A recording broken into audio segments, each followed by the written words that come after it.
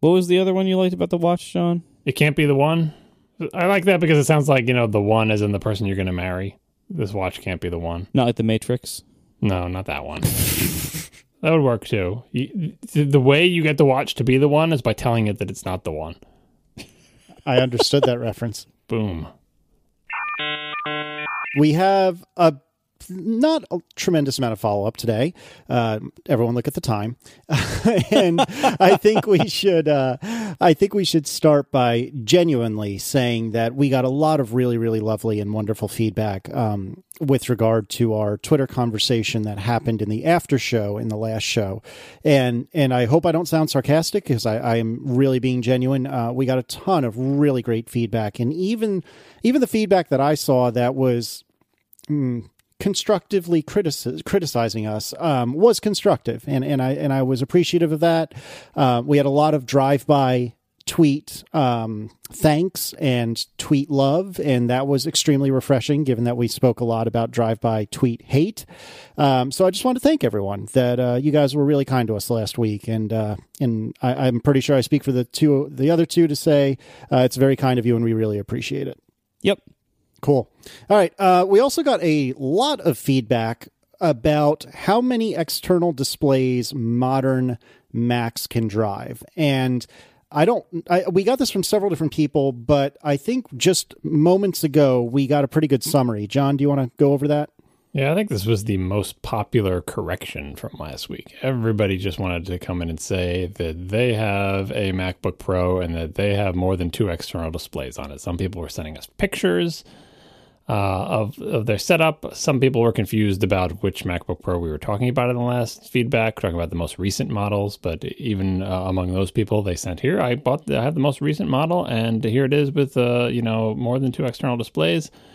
What's up with that? And so, of course, if you go to the MacBook Pro specs page at apple.com, for both the 13-inch and 15-inch, it talks about their external display capabilities, and it says up to 2 external displays for both of them. So what's the deal here?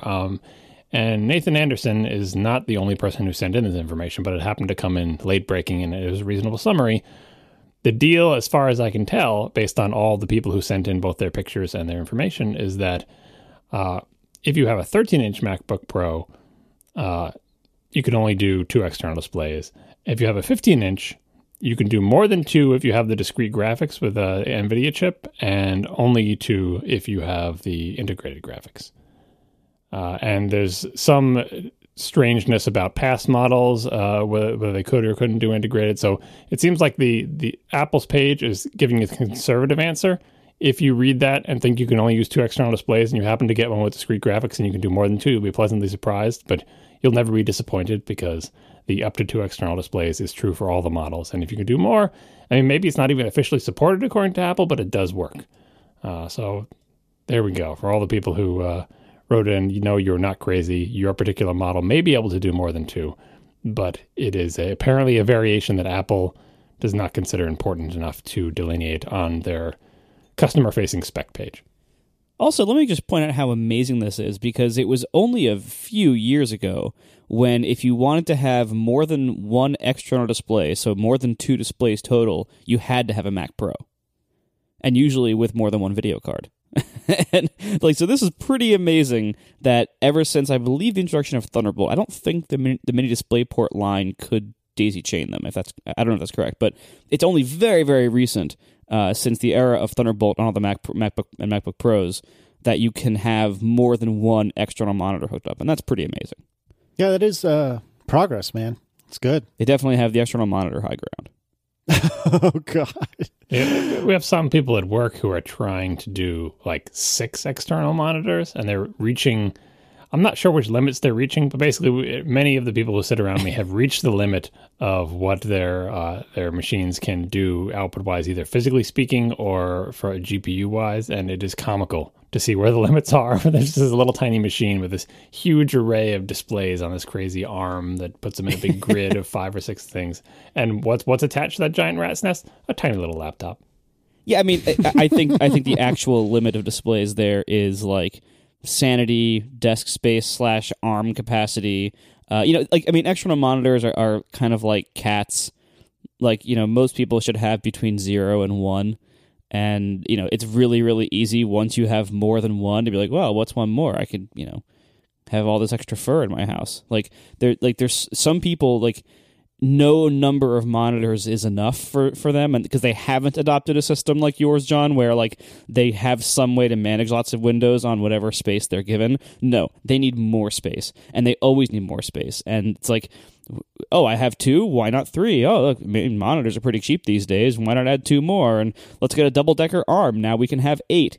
And it's just never enough. Then all of a sudden you have 15 cats. And it's like the physical incarnation of spaces. They're like, I'm going to have one monitor for iTunes, one monitor for Safari, one monitor for a mail app, one monitor for a text editor. That will be in Portrait, but I'll only ever have one document open at once because I use VI and relaunch it every time I want to edit a file.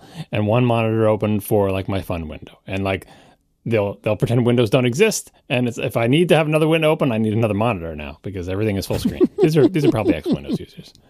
Oh God! All I know is I kind of I want a rig. I would never do it, but I want a rig that's like 6 monitors, such a wall of monitors in front of me. I would get lost in it, but God, it sounds so awesome. Like, you'll never find your cursor. Let me tell you, people have that at work. You can never find your cursor. You'd have to turn on the giant cursor mode that my mom uses. What was the setup that that the really nerdy guy in Grandma's Boy used? He had like a chair that was reclined, and he had like 2 or 3 monitors pitched down at him or something like that. God, I'm gonna have to watch that movie again. Do you ever see that? That sounds like a back problem. Well, trust me, it was like this whole pod thing that the dude had. Have you seen Grandma's Boy, John? Do you know what I'm talking about? I do not know what you're talking about. Although I've seen people, I can picture the arrangement you're describing because I've seen pictures on the internet of similar arrangements of people sort of reclining and having monitors suspended above them, or the reverse where the monitors are below them and they're leaning face down. Yeah, all not good, ergonomically speaking, probably. Does this count as a reference that I made that you didn't get? I think so. Admittedly, it was a very shaky and poor reference, but... Well, I mean, is it something that you had an expectation that I would get? Is this a staple of pop culture? Oh, yeah, Grandma's Boy? Are you kidding? It's a wonderful movie about computer geeks. All right, if you say so. I'm going to count that as a win in the Casey column. Anyway, so we should probably move on. And speaking of movies and video, John, why don't you tell us about your whole Scrubber conundrum? Yeah, talked about that last week with the streaming television boxes, and my big complaint, aside from the video not playing at all, is that any of these streaming television solutions, none of them do moving around in the content in a reliable manner. And I compared it to YouTube on a web browser, which sometimes it's weird and flaky, and the HTML5 player may or may not be playing nicely with your browser, but there's a little scrubber thing that you can, the little circular handle on the timeline, and you can move to different positions. And the video moves around eventually. And in these streaming television boxes, very frequently attempting to do anything with your position other than play at 1x speed not only doesn't work and results in a series of spinners or blank screens, but can very often lose your place. And then you're chucked back to the beginning. This happens, by the way, the worst case scenario is this: is your children are on the couch watching a movie. They're 30 or 40 minutes in. One of them accidentally sits on part of the remote. And because you have too many Bluetooth remotes, or because they happen to get unlucky and it was still pointing at the TV, it starts to fast forward or rewind or do one of those actions, and that throws the thing into a tizzy. And then you try to hit pause and hit play again, but maybe it has gone too far forward or back or something, and it just loses its place. And now your kid is angry because they want the movie to resume playing where it was, but you're back at the beginning of the movie. And you can't get to where they were, even if you know the exact timestamp, because, hey, how would you get there? You would have to move the scrubber essentially to that position, and you have no way of doing that because fast forward doesn't work. It just, there's no jump, there's no whatever. So this little item in the follow-up was me just to emphasize that, like, I'm not asking for let me smoothly scan through while seeing the video go by really fast, like the equivalent of video smart speed. Like, I understand if there's something transcoding down there. It's not like you can just magically slide forward and backward in time while seeing the video flash before your eyes at variable rates of speed when the video is actually being transcoded on the fly by some weak CPU in a NAS in your basement or something, right? The minimum, all I'm asking for is, 1, don't lose my place no matter what I do. And 2, give me the ability to, in sort of QuickTime Player parlance or YouTube parlance, move the scrubber to an arbitrary position and start playing from there. I don't have to see anything when that happens. Make the screen entirely black. In fact, I prefer that. I hate it when I can't move the little scrubbery thing, both on the desktop and on a streaming TV box. where it says, no, you can't move that thing. You have to wait for me to load some more thumbnails or stream some content or transcode things. I'm like, just stop with the video entirely. I'm going to move the scrubber to a position. It's going to change the timestamp in the corner. Change the timestamp by all means as I move the scrubber around. When I'm done, I say, now try to start playing from 30 minutes and 42 seconds. Now you can resume whatever it is you were doing. And people wrote in and tell me, oh, you don't understand about B-frames and H.264 and blah, blah, blah. Like, I understand that this is also difficult, but this, I think, is the minimum bar for any device that plays video. Don't lose my place and give me some way to start at an arbitrary location. Anything above and beyond that you want to do, fine. Do whatever it is you have to do to make that happen. Pre-scan all the movies to find offsets, find the closest offset to the thing that I picked and try to play from there and only show the picture once you get into it. Like, whatever you got to do it. But I just want to emphasize that I'm not asking for the magic ability to see the video fly past my eyes at fast and slow speeds, because I understand that's very difficult. Of course, that would be nice, and I'm hoping that will happen someday, but we're very far from that now. Fair enough. All right. And how about the Koenigsegg and the odd model name that none of us could figure out how you pronounce it? Yeah, apparently it's like, we mentioned that it was like the ratio 1 horsepower to 1 kilogram or whatever. But the name ONE:1 is pronounced 1-to-1. It's not 1-1, although I like 1-1 better. But anyway, for people who want to know, if you are considering buying, what is it, like a $2.4 million, $3 million hypercar, it's called the 1-to-1, not the 1-1. That just sounds like going to visit a psychiatrist's office or something like that. Let's have a 1-to-1. That's your one-on-one. Do you have one-on-ones at work? I don't think we call them that, but yes, I do have a meeting with... Check the parking lot. Oh, God, Marco. It's so hard to be retired, isn't it? But yeah, we have meetings with our immediate supervisors, which we call personal development something, PDP, personal development planning, something like that. That's worse. That sounds awful. Oh, it's sufficiently corporate speaky, which is funny because our company is all of 70 people or something like that. But yep, that's a thing. Yikes. All right, PowerPC Max and x86 hardware compatibility. Yeah, one person wrote me the story that I thought was funny. We were talking about the rarity of these Macs that had x86 hardware in them, and they were indeed rare. And Martin wrote in to tell us about his experience with these things. He had a set of the I forget which model it was, but it's the PowerMac 6100 case. It was the first Mac to use this case. You guys look at the picture that I linked there in the show notes. It was the pizza box Mac. Very wide, very low, optical drive in the middle, floppy drive on the right, and the hard drive on the left. And they had a bunch of people who were PC users essentially using these because they sold a version of this with a different model number that had like a 486 inside it, or maybe it was a Pentium, or anyway, some x86 chip inside it. And they had a problem when these PC users would use these machines. And I mean, I don't know if you read this feedback. You probably did, and you spoiled the surprise. But if you haven't read the feedback, Marco, perhaps, take a look at the picture and tell me, the show notes were in it too. Hey, maybe Marco hasn't seen the show notes either. Looking at this picture, what problem might PC users have with this Mac? Yeah, as soon as I saw the picture, I didn't actually make it to the rest of the feedback to see why the picture was being cited. And the moment I saw the picture, I knew exactly where this feedback was going.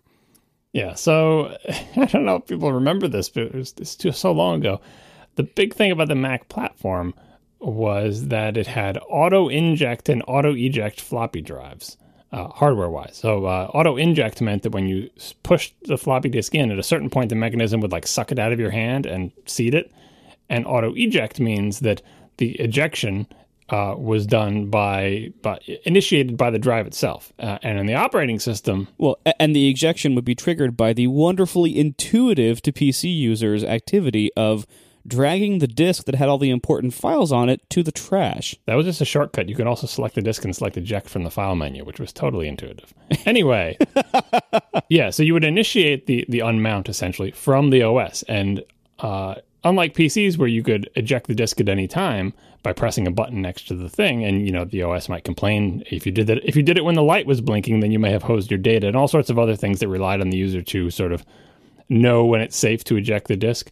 The Mac operating system always took control over mounted media, and you weren't involved in the process of ejecting the disk from a hardware perspective. From a software perspective, you unmounted the disk, and the act of unmounting it also ejected it because the mechanisms all had the ability to essentially spit the disk back out at you. So when PC users use this Mac, they would see the floppy drive, they would stick their disk in, and maybe they did or didn't notice the auto inject. It might have been gone by then, I don't know. Anyway, and they'd use their thing, blah, blah, blah. All right, and when they were done with their disk, they would do what all PC users do is, I guess, look at the drive to see if there's any blinking lights near it. If there's no blinking lights, press the button to eject the disk. Unfortunately, on this Pizza Box Mac, the button that was in the lower right corner below the floppy drive was not a disk eject button. There was no disk eject button other than the little tiny hole that you can see there where you stick a paperclip to get it out when the thing freezes. It was the power button to the entire machine. So everybody, when they were done and wanted to eject their floppy disk, would press the power button on the machine and turn the entire machine off. Nice. Which must have been hilarious, but still. In PC users at the time defense, which I was one, if you look at this machine, the CD-ROM drive immediately adjacent to this has a physical eject button. So it looks like two drives side by side with each with an eject button. Yeah, no, if you're coming from that other paradigm, it does make sense. Although, I mean, there is a giant power symbol on the... No. Paradigm separately from the paradigm. This is like a consistency design flaw, which is that there is an eject button right next to it in the spot you'd expect. And so it looks like here's the hole for disks, here's the hole for floppies, here's the eject button for disks, here's the eject button for floppies. They're very differently sized buttons, and like I said, one of them does have the power button. I believe if you press the optical drive button, it wouldn't actually eject because I believe the operating system had control over it. There's a hardware eject button on the optical drives on my Mac Pro too. You just have to slide open the little guillotine doors and shove your little finger in there, and you can find them.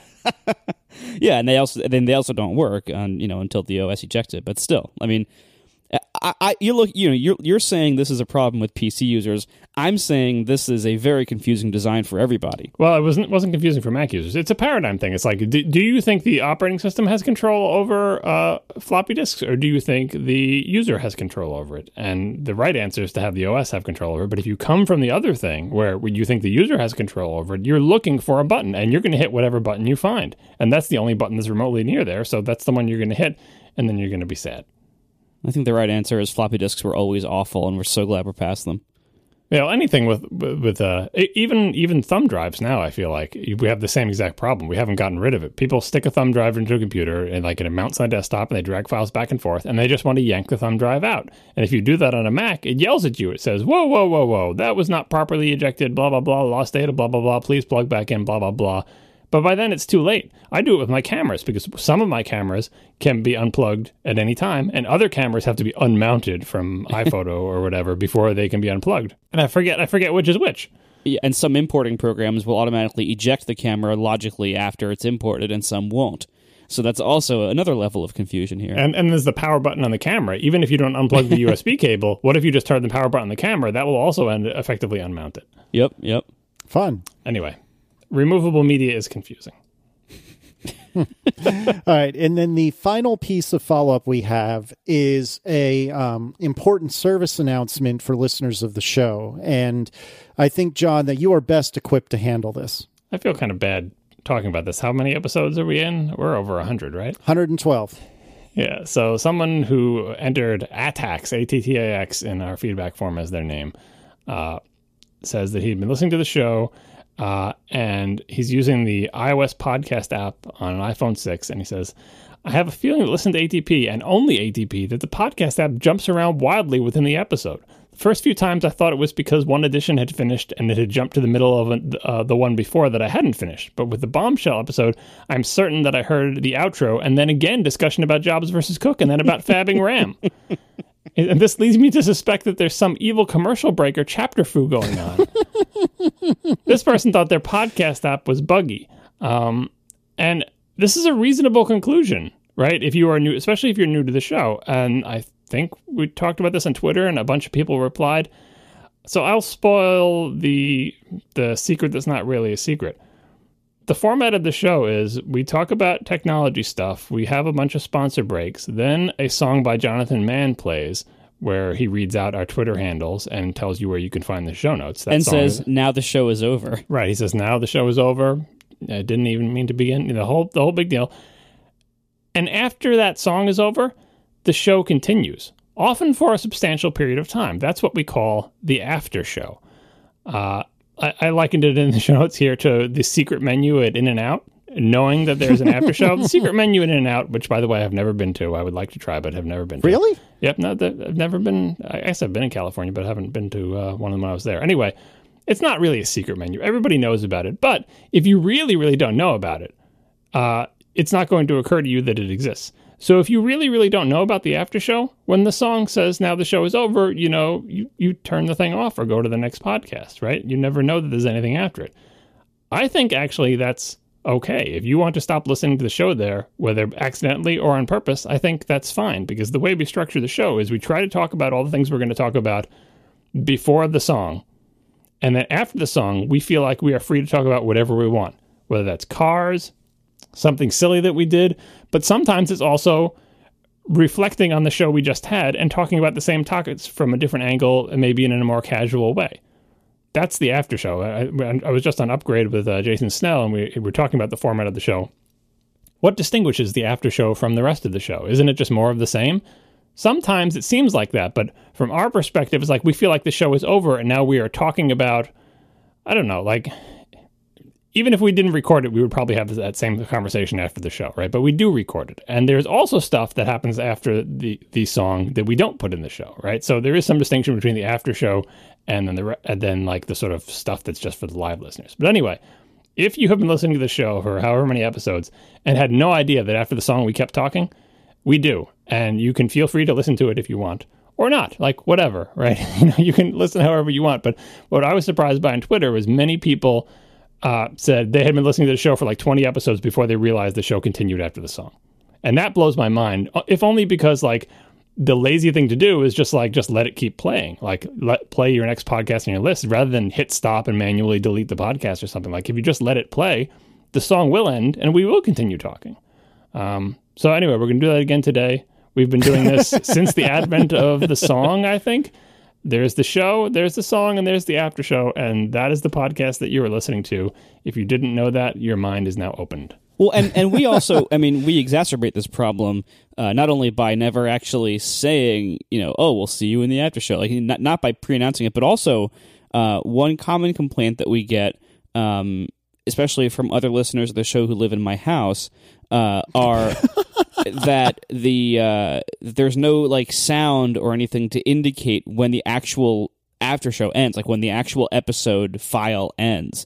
There is no like closing sound or goodbye, so it's very easy to miss the end of one episode transitioning into the beginning of the next one.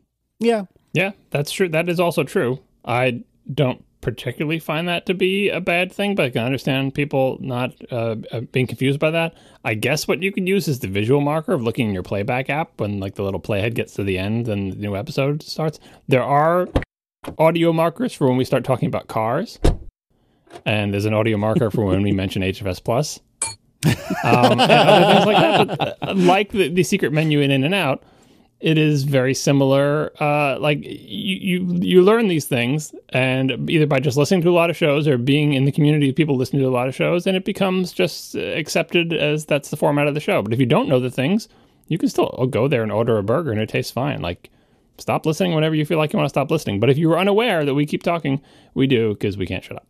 There's two interesting pieces here, to me anyway. The first is, for the three of you that listen to the show that also look at the show notes, we clearly delineate that there is a post-show section that has usually links and bullet items that are in no way related to anything that we have said thus far in the episode. And so maybe this is a lesson to everyone that you should consider looking at the show notes that Marco and I work on every single week. Mostly you. Where can you find the show notes, Casey?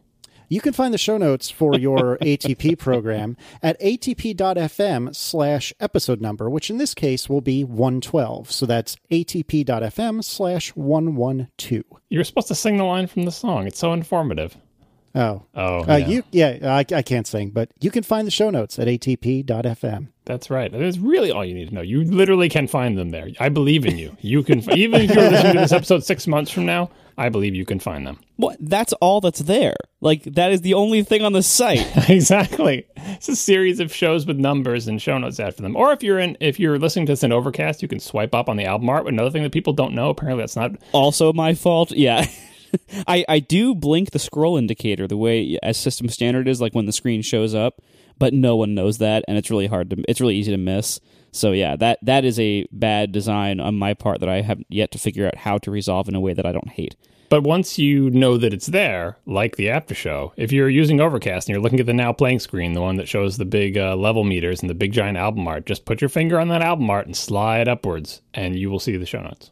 Yep. And then the other interesting thing to me that I find a little bit surprising, this is kind of building on what you were saying, John, is we start the after show or the post show immediately after the song ends. This isn't like a 1997 secret song at the end of the CD that you have like a 30-minute track, 25 minutes of which is, or 20 minutes of which is silence. And then all of a sudden you have this new song 20 minutes after you thought the CD was over. Like, it's immediate. So I agree with you that it's a little kooky to me that people would think, oh, the song's over. Well, better go change my podcast and not just let it run its course, but, you know. Or they stop it because they don't want to hear the song for the umpteenth time. It's just as soon as the song starts, they're like, well, episode over. It is a reasonable assumption. So anyway, at Hacks, your podcast player is almost certainly not broken. That is just the way we structure the show. Why we do it that way, I'm not entirely sure, but it is what we do, and this is the show. Yeah.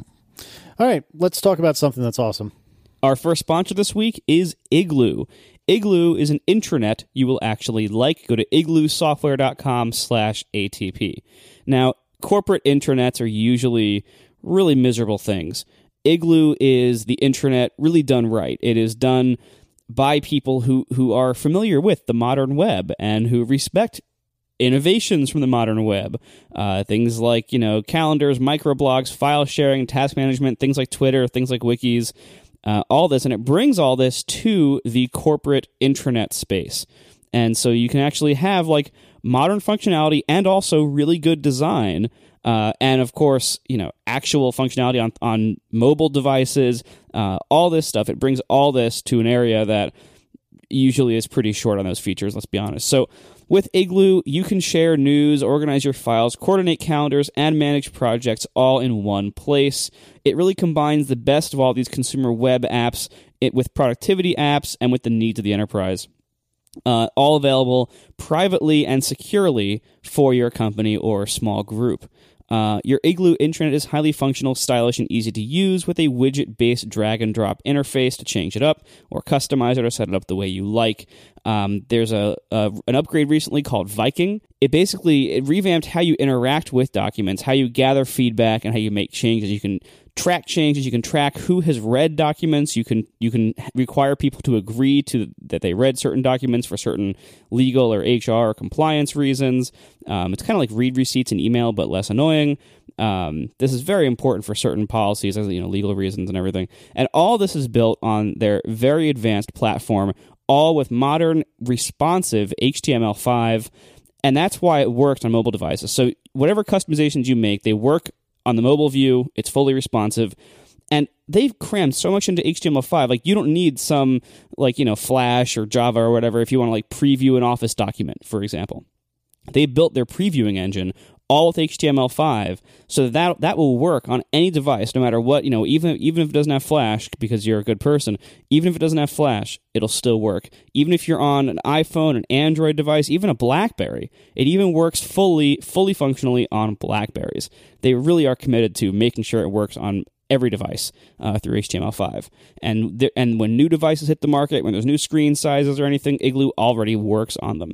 So if your company has a legacy intranet that looks like it was built in the 90s, you should really give Igloo a try.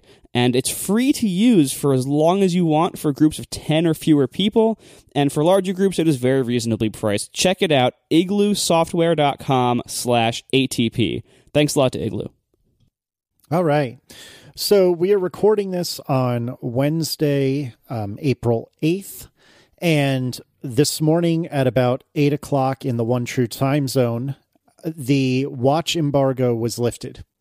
So we had a lot of reading to do, and I'm assuming, Marco, that you read none of it. I actually read most of them. I read all the ones that I found so far. I really enjoyed the one at The Verge by Nilay Patel, even though he hates me, because he really gave his and Joanna Stern's at Wall Street Journal. Those, I think, were my two favorites. because they really gave a lot of like kind of like the everyday usage, like what really are the pros and the cons to the everyday usage of these things. And there's also, both of them had really good videos and really good pictures. So I was very impressed by these, and I don't know, what do you guys think of what you've seen so far? Like, does this make you? Is it roughly what you expected? Does it make you more or less excited about the watch? Because one thing I noticed was that none of them really said, "Oh my God, this is amazing! It's a blockbuster." Yeah. Almost all of them were like, "Yeah, it's pretty good. It does certain things pretty well. Certain things aren't so great. It's definitely a version 1." What do you think? You know, I read a handful of them. I did not read Joanna Stern's. I did read Nilay Patel's, and I agree with you, Marco, that I thought that one was excellent. I liked the way that he had phrased it, or kind of covered it from the perspective of here's what I did throughout the day. It also really made me feel gross that I kind of liked the scroll hijacking frames of video, because I know I should hate that, but I actually kind of liked it. Oh, I hated that so much. That's the one thing, like, I was ranting about this to you privately earlier, but oh my God, modern web design drives me crazy. I know. Because like it used to be back in the day of, I don't know, 5 years ago, not that long ago, it used to be that the most distracting things on a web page that would make it difficult to read articles were ads all over the sides and top. Now, the most distracting thing about web pages is the content, because it's jammed up with all this crazy design, scroll jacking, stuff animating in when you scroll and flying in and everything. It's horrendous. Oh my God, it is so hard for me to read a modern, like one of these like over-designed web pages. Like, it's like these companies have way, way, way too much money and resources devoted to overproducing these articles, when the reality is, like, if you would have put Nilay Patel's article into John Gruber's layout, it would have been just as good.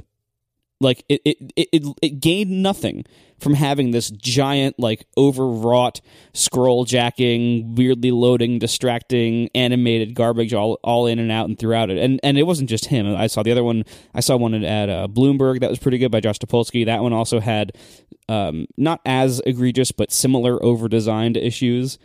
I don't know why this is in style right now, but I can tell you. Don't you remember? I was trying to remember the term for this, but I think were they called splash things or entryways or gateways? I've mercifully forgotten this term. When you made a site, you had to have a screen that you had to go through to get to the site first. The splash page. Designers wanted to show off, and they wanted to like establish their brand. They were accustomed to the more linear kind of sort of linear storytelling thing, where you have like a title sequence in the front of your thing, or you have a cover page for a magazine or a book, or a title page for a magazine story. And they said, before anyone gets to my whatever, I want to show them our awesome logo, and maybe it will be animated, and maybe it will be sparkly stars around it. I'll have to click through the logo to get through it. Landing page, portal page, people are saying. Anyway, I almost don't want to remember this, because there was an epidemic, and there was like a lot of people who were railing against this. Zeldman was one of them, to say, this is not how you design the web. First of all, people can come to your content from anywhere. Second of all, just get to the content, right? And that trend went away, and people said, you can't do that because it makes no sense. People don't go through there. If you try to redirect them to it, just get right to the content, right? And we had sort of a middle period where things calmed down, and now, like Marco said, people are able to incorporate all of those instincts to show off their brand, to make things that are visually stimulating, to highlight their technical chops, to make a sort of a movie, to turn an article into sort of more of a movie or a slideshow where there's transitions between paragraphs and screens, and one picture fades into the next, and the background is slightly animated, showing a clip from the that's relevant to the thing that the text is talking about next to it. It's the resurgence of those landing pages or splash pages, only integrated into the article. And I'm going to go one further and say, I have a theory about why this bothers me specifically, and it's not just the stuff that's in The Verge. We're going way off on the watch thing, but I want to talk about this for a while, so much for the tangent. I'm even annoyed by web pages where, when I scroll the web page, basically position fixed in CSS, where anything on the page doesn't move. You're like, well, what's the big deal about that? What about just like a top menu bar, like a top navigation bar that stays there when you scroll, right? Or a footer that stays there when it scrolls. I'm even annoyed by that, because it breaks it breaks the mental model, my mental model of the scroll bar, because the scroll bar is on the entire web page content region, and yet some things within that region don't scroll. The scroll bar is not embedded, and embedded scroll bars are an evil on their own. It doesn't really make it better if you put like an iframe in the middle of the page where your article content is and then put the scroll bar there. I conceptualize a web page, and this is, an old-fashioned notion or whatever, but especially when it's a whole bunch of text, as a scrollable region. And when I move the scroll bar, the entire region moves as a piece, as if it was, yes, a printed page. And I was like, well, it's not a printed page. The web is not print. You shouldn't expect it to be like that. I don't expect it to be like print in all the ways that people mean when they say that, like, I want to be able to change the font size. I want to be able to make the window bigger and have the text change size. I want to have, responsive design for the images and so on and so forth. But when I'm reading a long form article, however the thing is rendered, it doesn't have to be rendered exactly like it would be on paper. Once I start scrolling it, the scrolling model is I move scroll bar, content moves, right? And anything that doesn't move is a violation of that model. And it's not so bad when you got a header or a footer. But these models are like, all the scroll bar does, like Dragon's Lair. The scroll bar just triggers the next animation sequence, right? You move the scroll bar a certain amount and nothing happens. It's like driving, an underpowered car and you push the gas pedal and nothing happens, right? And then all of a sudden, the giant image that was entirely in the background that wasn't moving slides up and a new one comes in, and maybe the text moves, but then the background doesn't. But then at a certain point, the background does move, and then a new background comes in. It's like, what? And the text fades out and moves up. It's like, the model there is paw at the screen until you can see more text, and a bunch of crap's going to go on behind the scenes that you have no idea has any relation to how you're doing. It's just like, just make more now. I mean, Apple does it itself on their web pages where you try to scroll and like these Mac Pro animations are going. You just want to get down to the text spec sections. You're not sure if you have to click the dots or scroll more. Nothing's happening. Oh wait, now it's transitioning. This breaks my model of the way pages look. So maybe I'm an old fogey, but I feel like I've seen enough people interact with those pages. They're not sure what to do either. And it's like, oh, well, I guess I did something and new text is here and maybe I can read it. It looks cool. It's interesting. Apple does it in a tasteful manner, but I just want to scroll and I just want to see the page move. You know what? Even Apple's product pages, though, like when the Mac Pro came out, that was like one of the first ones that really irritated me because it had like those sections you have to scroll between and then wait for the scroll to logically catch up from the JavaScript and everything as it scroll jacked everything and then loaded it. And it's like makes it impossible to like if you like hit Command F to find something in the page that you were actually looking for, then everything would break and then it would have to reload. And it was just, ugh. I wish people would just keep their brands to themselves. I mean, if these companies that do this, I mean, it's one thing for a product company like Apple. That's, they have different motivations, I guess. It's still not good. But for a content company like The Verge or Bloomberg or any of these like big magazines, if they spent half of the money and resources they spent on those over designs on actually paying writers and hiring more writers, I think they would see a bigger return and the content will be better. It just seems like a tremendous waste of money to do things that ultimately annoy your readers. And I guess you can look at it and say, well, that kind of looks cool. Yeah, but if you actually try to read the articles, it's miserable. It's full of problems. And what we had before worked great. There was no reason to change it. Update it with the times. Change the font, maybe, tweak the layout a little bit. That's fine. You can keep it fresh and interesting without making it unreadable. I agree with everything you guys said, but I got to tell you, I actually did kind of like the way the Verge looked. Well, that's why they do it, because it does look cool and it is interesting. I think you can incorporate, I can imagine, without breaking the scrolling paradigm, I can imagine a pretty darn flashy thing where there's video going in, and when, I'll even allow you to start playing video when I scroll to the region to have it do something interesting, right? Like, I'm not even opposed to that entirely if it makes for a cool layout, because people do find it interesting. Like, it keeps your attention, like, like jingling keys in front of a toddler, like, ooh, or just like sitting a kid in front of a TV, like, oh, things are moving, things are colorful, things are flashy, right? Do those people actually read the articles? I mean, that's why at the top of the article they have the video review, which is like, most people just watch that and feel like they're done. But I feel like it does a disservice to the paradigm of the web when you break scrolling in that way. Not because scrolling is sacred or anything, but just simply because you're inducing a custom one-off mismatch between the user's mental model of how a scroll bar works and how your thing works. And your thing is going to be different than Bloomberg's thing is going to be different than everybody else's thing. And that's not good UI design. Aside from all the other stuff of being, is it good branding? Is it good for traffic? Do we A/B test these things and see that more people click when we have this crazy scrolling thing? Like, I believe it is possible to do something that still annoys Marco, but that is still good UI. That's all my argument is. Like, you'll never not, do something flashy that annoys Marco, but do it in a way that doesn't break people's knowledge about how like a scrolling region works in a web page or anything like that. Yeah, it's like breaking the back button. It's like it breaks the way people interact with the web. Or it's like if you tried to move a window, you grab the title bar of a window and tried to move it. I know people don't do this anymore because they don't understand that windows move. But if you did actually try to move a window and instead of the window moving, like it didn't move, but then all of a sudden it did move when you got halfway across the screen and it like it did that, there's things for the Mac to do it well, but the Windows 8 thing where it snaps to fill half the screen or whatever. Like if it just didn't move, you'd be like, wait, I clicked and I started dragging and wait, no, now it's moving. Wait, no, that's what it's like scrolling these things. You're like, wait, I thought scrolling would make the content move, but now, wait, no, it is moving. No, it's fading out. No, the background is changing. It's terrible. Don't do it. So let me ask you guys, let me start with Marco. When the 5K iMac came out, I remember vividly, and I was just looking for it and I can't find it anymore. They had a picture of like a guy in like a nature scene, and it was hyper zoomed in on the guy. And as you scrolled, it zoomed out to kind of indicate how big a 5K image is. Do you know what I'm talking about? Yeah, it was in the keynote, and then did they put it on the web as well?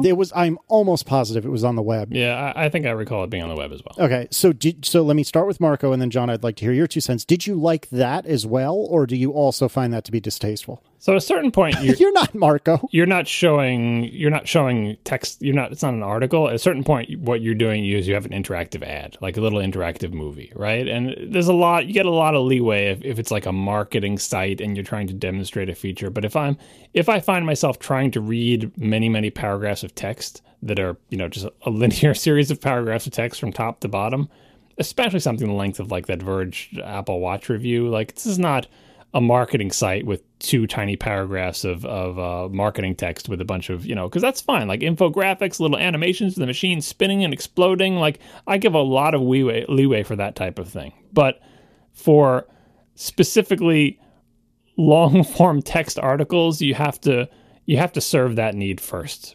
And you have a lot less leeway, I think, to people are less comfortable with the idea that this doesn't work like a web page anymore. Now it's kind of like an interactive advertisement, widgety flash, whatever thing, like a brochure, So real-time follow-up, a few people in the chat, I think starting with Moyes, have found the page that I was talking about, and it is like a hiker-explorer guy with his arms in the air, and as you scroll down, the image zooms way out, and you see just how big the 5K display is. And I completely agree with what you guys are saying. Like, I understand what you're saying. I think you're right.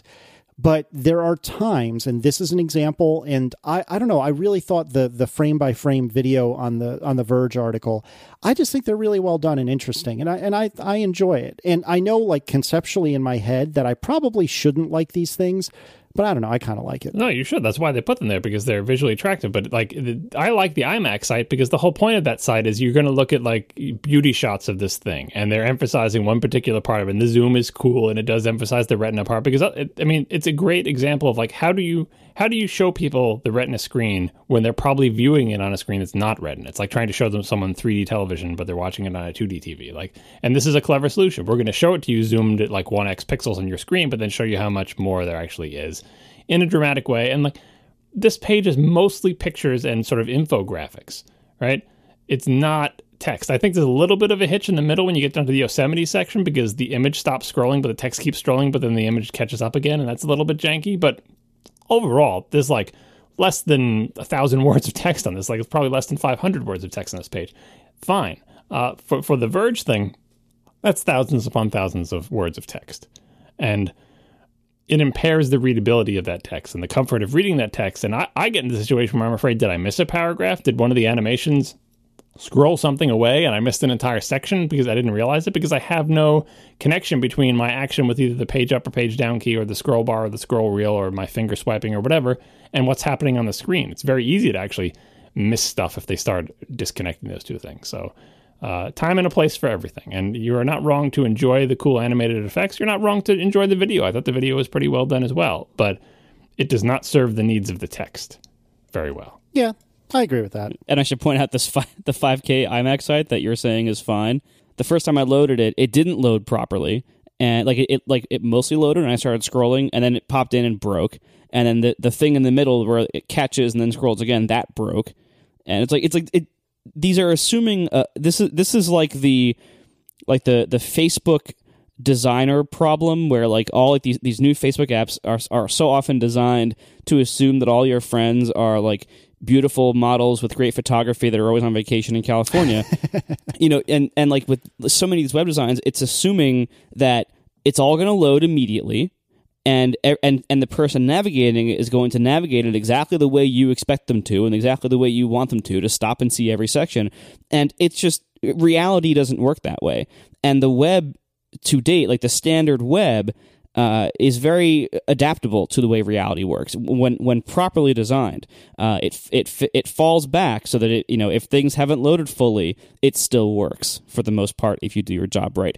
If you want to jump around, you can do that. If something weirdly breaks or is transformed, or if you're using some kind of assistive technology to actually transform the content or read it in different ways, nothing breaks for the most part. Like if you do your job right, the web falls back gracefully. Yeah, graceful degradation does not work very well in these things. Exactly. It doesn't work at all usually. Usually it breaks horribly, and you're lucky if you can even see any of the content, especially anything that's off the first page. And these are more like ads because like they're optimized for the first time experience. But if you want to go back to that page, like this was the Mac Pro page as you talked about before, is the greatest example. Like we all went to it and saw it as like, whatever, ooh and ah. But then the next time you go, you're like, I want to get to the GPU section as fast as possible, and you can't just take the scroll thumb and yank it down to 75% down the bottom of the page because that's you remember like the GPU section was near the end. You can't just do that. Nothing happens. You're like, oh, do I have to wait through these animations? Do I have to click through them? What do I have to do? Now you're playing a game. It's like a puzzle game on iOS where you're playing Myst, where you have to figure out what do I poke, which pixel do I hit, what do I have to do? Do I just have to wait here? You just want to learn about the GPU. It is not. As soon as you start using it as an informational thing, there's, it falls down. Exactly. We are sponsored this week by Audible. They are the leading provider of downloadable audiobooks with over 150,000 titles and virtually every genre. And they're always adding new titles. So if you want to listen to something, Audible has it. Now, audiobooks are great. I mean, you can listen to them anytime, anywhere. Audible is offering our listeners a free audiobook along with a 30-day trial. Go to audiblepodcast.com/ATP to get your free audiobook. Once again, audiblepodcast.com/ATP. Now, there's a book that we are supposed to have been reading, but we haven't yet.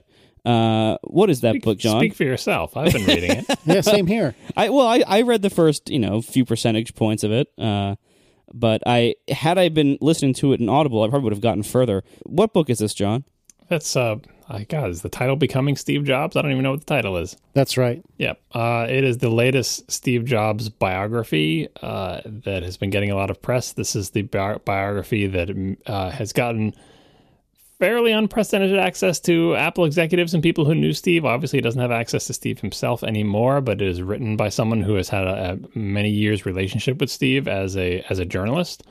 And the Apple executives who did talk to this author, it's a two-author book, actually. I forget who the other one is, who did talk to him, have been saying in the press that they like this biography and that they don't like the Walter Isaacson biography. Anyone who has listened to Hypercritical knows that I also don't like the Walter Isaacson biography, but I'm also slightly uncomfortable with the idea of Apple executives endorsing a biography as being better than some other one. I mean, I guess it makes perfect sense. Like if you knew Steve Jobs, like if you actually knew him and he's being not well represented by another book and a new book comes out that does represent him well, it's natural for you to say this is the better one because this is more like the Steve that I knew. But it's like, the appearance of impropriety. Like it's a little bit weird to be endorsing a biography because then people might think this is just a rah Apple is great kind of book. I'm only about 10% into this book. I talked about it on the episode of Upgrade I was recently on with Jason Snell. I talked about the first 10% of the book. Jason had read the whole book, so he talked about the entire thing, and we went back and forth a bit. But I am reading it. And regardless of whether these two guys read it, I'm going to talk about the book when I'm done reading it, and I'm going to talk about it on ATP. So the reason you should get this book on Audible is so that you, unlike those other two guys... Hey. I am like 110 pages in, thank you very much. All right, I actually bought it on Dead Trees. Oh, well, that was a mistake probably. But get all these iOS devices, all these different screenshots to choose. Anyway, whatever it takes for you to get it. If you buy an audiobook, you can listen to it while you walk the dog or jog or whatever, so that you, the listener, will have done your homework. And when the time comes, and I'm, by the way, a very slow reader, so you have plenty of time to do this. Just go to Audible, get the free book. When we talk about it, you'll be prepared. Perfect. Go to audiblepodcast.com/ATP to start this book or any other one. Thanks a lot to Audible for sponsoring our show. All right. I really am like 100 pages into that book. So don't lump me in with that Marco character who refuses to do any homework. He should get the audiobook. You never read books, do you? No, I read it on my giant iPhone on the plane on the way to Ireland.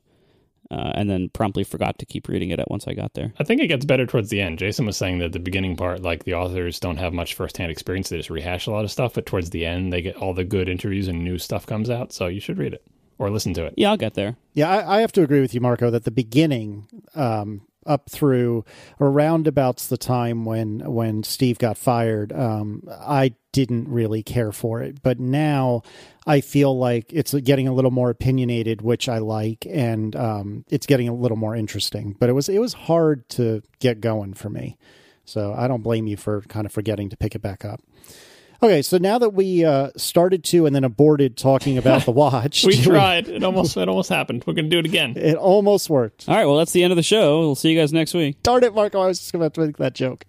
Oh, goodness. All right, so we should probably talk about the lifted embargo in the reviews we've read. So I think we've all read a smattering of them. I've read some of the ones that Marco's read. I've not read some of the ones that Marco's read. John, I assume you've read all the things because you do homework even when we don't want you to. So the interesting thing to me about this, and we were talking privately about it, the three of us with a few other people, and Stephen Hackett said to us, it seems like a lot of the reviews are kind of disappointed a little bit, especially about performance. And he had said, and I agree, we should have seen that coming, but it still feels a little bit surprising. That's to me like the most worrisome but also unsurprising part, because I'm all excited as everyone else is, oh, which one do I get? And I guess we'll talk about that. But I want to get something that's going to be really awesome. And if I'm going to get like a nice steel one, I'm not getting the edition. But if I was going to get like a nice steel one, maybe the Link bracelet one, like go nice and high end on that, I would really want it to be like an amazing thing. And it sounds like from all the reviews, it's a first generation device. And yeah, you're right. Like we shouldn't be surprised by that, but it's a first generation device. And especially the things that called out to me or that I really noticed, not only does everybody say it's a little bit slow sometimes, which is certainly disappointing, but you can see it in some of the videos. And one of the reviews, I forget which one, it might have been Nilay, or maybe it was Topolsky. One of the reviews said that you can see the air gap between the screen and the cover glass or the cover sapphire. Mm-hmm. And I saw it in one of the videos too, and it's very clear. Like you can see like the rectangle outline of the actual screen inside that nice big flat black top, and it does kind of ruin the illusion of this being like one seamless thing. And so I look at things like that, like the screen air gap being visible, and the slowness people are talking about. And I know also for the slowness thing, WatchKit apps. You can see even in the simulator on WatchKit apps, you can see that there's like some inherent lag in this process of like kind of throwing the interface from the phone to the watch over Bluetooth, which is how WatchKit apps actually work. That's probably going to be sluggish too. And so it seems like there's this kind of theme of this is a really cool device with some really cool features. However, it's a little bit slow sometimes. WatchKit apps are a little bit slow, and there's a couple of like little niggling points like the visible air gap on the display. So I see all these things and I think obviously, speed and display lamination, these are the kinds of things that Apple always improves over time. And so I know that version 2 is going to come out and be significantly better in some of these areas, because that's what always happens. Probably only a year from now. Like it's probably not even going to be that far from now. And I think too, like the hardware. So we've all heard the same rumors. I think the rumors that said that this was supposed to come out last fall. So we're like 6 months later than that. If that's accurate, we're like 6 months late on original release. When it was shown to the public last fall, it sure looked like the hardware was pretty much done. Yeah. It seemed like the software was probably what was holding it up all this time. And that's, as we know from engineering, that's way more likely to be the case than the other way around. It seems like this was definitely like the hardware was fine, the software needed more time, right? Not a big surprise. So I kind of think that we might be seeing like half generation old hardware. If they were going to ship this hardware last fall originally, then what's the hardware going to be like next spring, presumably when there's Apple Watch 2 or whatever? I feel like we're going to jump ahead even further than we usually do in the first to second generation migration because we've had that extra 6 months. So, rather than jumping ahead a year, we might jump ahead 18 months. Does that make sense? Yeah, it does. And you very well could be right. And I'm going to give John a chance to talk here in a second. But one of the things that I was really looking forward to once I realized today was embargo day was hoping that I could really solidify my plans for what to do, because I've talked on this show and on Analog about, maybe I'll get one, but maybe I won't, which typically in my history means I'm absolutely getting one, but I just haven't convinced myself yet. And I got to tell you, after reading these, I had been hemming and hawing between, maybe I will get a spendy one because, God, that $1,100 one looks so good. The black one? Yeah. Yeah. Or at least it does on screen. Who knows what it looks like in real life? But on screen, it looks so good. And so I'd been flip-flopping back and forth and back and forth. And the one thing that I think I've concluded based on all these reviews is if I'm going to do it at all, which knowing me, I probably will, I should definitely get a Sport because it sounds like I'm going to want to replace this in a year, just like you were saying, Marco. John? Yeah, I think for both of you who are planning on buying one, I imagine a lot of these early reviews are pushing them to the Sport, of saying I had all sorts of plans about which one I was going to get. I was picking and choosing. I was matching things. But now I read these reviews, for tech people who read 5 reviews about the watch, all of them are thinking, yeah, maybe I'll just go with Sport. And hedge my bets, because you still want one because it seems like it's cool, but it's so clear that you're only going to want it for a little while. A couple things on the watch reviews. First is that due to knowing a lot of people who have had interactions with the watch, it was nice to see that there's nothing surprising in the reviews. If you know people who have gone to the press events, who have touched the watches, who are, have experience with them, everything that was in the reviews, everything like sort of objective, not like how does this fit into my life, but like how does the device perform and what features does it have? Like we knew it all already. And I think part of that has to do with Apple's big press push and this sort of long, slow motion rollout where they just release information and you could go into the stores and mess with them and you can do all like. It was different than, boy, no one has ever touched one of these things before. Now I'm going to read about it and learn about it. All these stories were all kind of on the same page and are all things that we kind of knew already. So that's good to see. The one aspect that maybe people who aren't in as close touch with people who play with the watches might have been surprised about was what Marco just mentioned, that they're a little bit slower than people expected. And you didn't even see a lot of that even in the press hands-on because it wasn't quite as hand-on as you would expect, but the fact that it feels sluggish, I think, is catching people a little bit by surprise for a couple of reasons. First, that the first iPhone, despite, like, if you go back and look at it now, actually being more sluggish than, say, an iPhone 6, it didn't feel sluggish because they had removed everything from the original iPhone except for, like, the bare minimum. Like, the entire phone was concentrating as hard as it could on doing whatever it is that you just tap with your finger, like hardcore. It was, it was like the old Mac menu where you hold down the button to pull down a menu from the menu bar. The entire machine stood still. But you had really responsive animation when you were scrubbing through that menu, and that was necessary on a 128K Mac. It just carried over for way too long because Apple couldn't get its software act together. But that whole idea of like version 1 of this product, interactivity above all, stop everything else that's going on in the machine and just do this one thing. And then with the watch, because the screen is so small and because it's a version 1, like there was an expectation, I think, they would do the same thing. That because it's pushing so few pixels and because the watch does so little, surely there won't be anything that can happen on the watch that would be sluggish. I mean, why would it? But kind of like the iPhone sort of pushed back the level of abstraction by having incredibly weak hardware.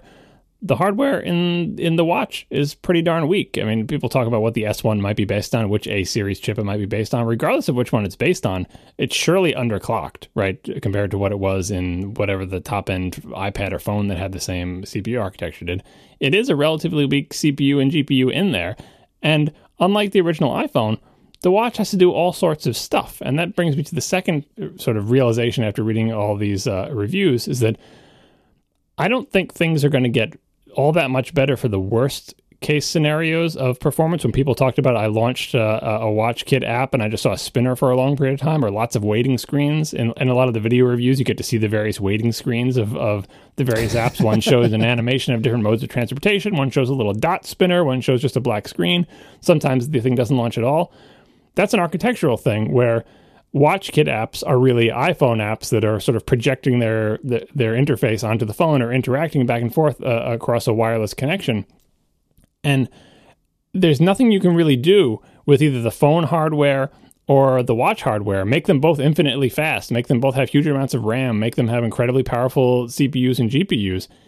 If you're trying to do sort of this remote control interface, you're going to be constrained by opening and closing a connection, communicating over Bluetooth, having interference problems because your phone is in your pocket and your pockets are lined with tinfoil. Like, whatever it is, you can't, that's like an architectural thing that version 2 of the phone is not going to fix that. What's going to fix that is native phone apps. And what's going to make native phone apps more feasible is going to be faster hardware, more RAM, so on and so forth. So the problem will fix itself. But this particular model of doing third-party applications by having them projected from the phone onto the watch, not literally as in display PostScript or anything, but like that whole model of two devices cooperating to work on the UI together, that puts kind of a ceiling on how nicely interactive this is. And then to add insult to injury, even on the native apps, it seems like in the video, sometimes there's like a little stutter with an animation or with a swipe or something like that.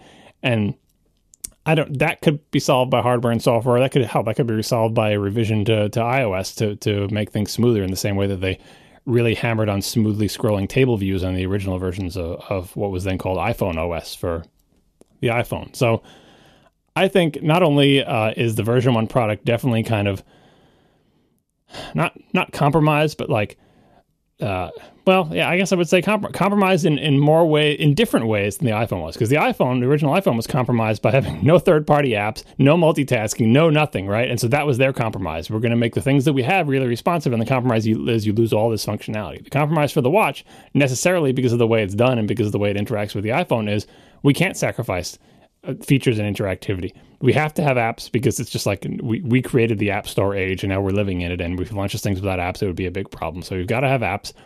We got to have them in some way. If we can't do native apps right away, do this weird WatchKit app type thing. We've got to have wireless communication and things going on in the background, because you tap a thing on the watch and then we have to tell a thing on the phone to launch. Maybe the app's not even launched on the app. We have to launch the thing and load that code, have that code project its display back here, and while that's going, like, that is their baseline functionality, and it involves a lot more things going on at the same time than the original iPhone did. So it's a different set of compromises, and I don't think that sluggishness is going to get better until they change, until native WatchKit apps, and what are they going to call them? They're not going to call them native WatchKit apps. They're going to call them native watch apps get here. Until those get here, and those aren't going to really be great until the hardware and software is revised. So I would say wait 2 or 3 versions, because I expect the next version to be the same physical form factor, just maybe with a better CPU and a couple other tweaks and some software tweaks. And then the third one, that's where you'll get into something that works like they thought the first one was going to. But that's true all the time. Like, I people say, like, we're not slamming it. Like, that's true of all of these products, right? Like, I don't think anyone is shocked by this. When you say that, people think you're telling them not to buy an Apple Watch, but like, that was true of the first MacBook Air or the first Retina MacBook Pro, first Retina iMac. Like, that's how things work in the tech world. As a first-gen product, the things people are citing as issues or shortcomings are not significantly worse than other first-gen shortcomings from other product lines. Like, it doesn't seem like there's like one fatal flaw here or, one like really big problem. It just seems like, it's kind of slow sometimes. Certain things aren't that smooth yet, and some of it will be fixed in software as the software matures. Some of it will just be hardware limitations that you'll have to buy a new watch for. I guess we'll see. And I agree that the whole design of WatchKit being this Bluetooth projection with running on the phone back and forth, like, that is so fragile and complicated, and there's so much inherent latency and weirdness there that we really do have to wait for native watch apps for this. And it's kind of it's worth asking, like, let's suppose WatchKit apps really don't work very well in reality, because it seems from the reviews that might be the case. They might just, like, one of them, I think it was Neil, was really just saying, like, just how slow, like, he's saying, like, you could take your phone out of your pocket and do it on there faster than you could do it on the watch. So let's assume that WatchKit apps in reality are a little bit iffy, or at least not quite worthwhile. Do you think, people are going to judge the Apple Watch based on WatchKit, and any flaw or shortcoming that WatchKit apps have will reflect badly on the watch and on people's perceptions of the watch as a whole? Do you think releasing WatchKit the way they did now is better overall than if they hadn't released it at all and just said no third-party apps yet except notifications? I think it's probably better to do what they did, because I think there is a chance that people will get the watch, fiddle with the third-party apps enough to let them know that they're not as useful as they thought they were going to be, but they may still end up with a product whose functionality they're happy with. Like, I'm not entirely sure that the watch loses any value by not being able to have a giant world of applications. Like, I think the core functionality of telling time, doing the fitness tracking, providing a small window into notifications, tapping you, like, that core set of functionality may be enough to make this product worth its value, because it's a novelty, so there'll be something into that, and to let people know, do I want to wear a smartwatch? Is there a place for a smartwatch in my life? I don't think the answer to that question hinges on the performance of, or even the existence of, third-party apps. It will be nice if they worked, and maybe there'll be one or two third-party apps that work, and I think it's important for them to do it, because for the one or two things where, like, I mostly don't use third-party apps, but I do use, Overcast when I go running, and I do this, like, one or two that work well enough that they're willing to deal with the compromises. Having them there adds value. The fact that a bunch of other apps are flaky, or it would be faster to do it on your phone, people would just be like, oh, well, I'll just do it on my phone, right? And they'll just move on. And I think this product lives or dies by the functionality that Apple is providing, in terms of, is it a thing that people are going to want to do? And it will be a pleasant surprise, and it will open up new worlds of functionality in the watch when 3 years from now, third-party apps are really a thing and do interesting stuff and have access to, like, the speaker and the camera that's on the third model and the third generation model and all this other stuff. Like, this world will blossom, but right now, out of the gate, I think just the core functionality is enough to set this watch on its way. Yeah, I mean, I think the built-in functionality from day one and this world of apps might even be, like, too much stuff. It does seem, and a number of the reviews mention this, including Neil. I keep talking about his review.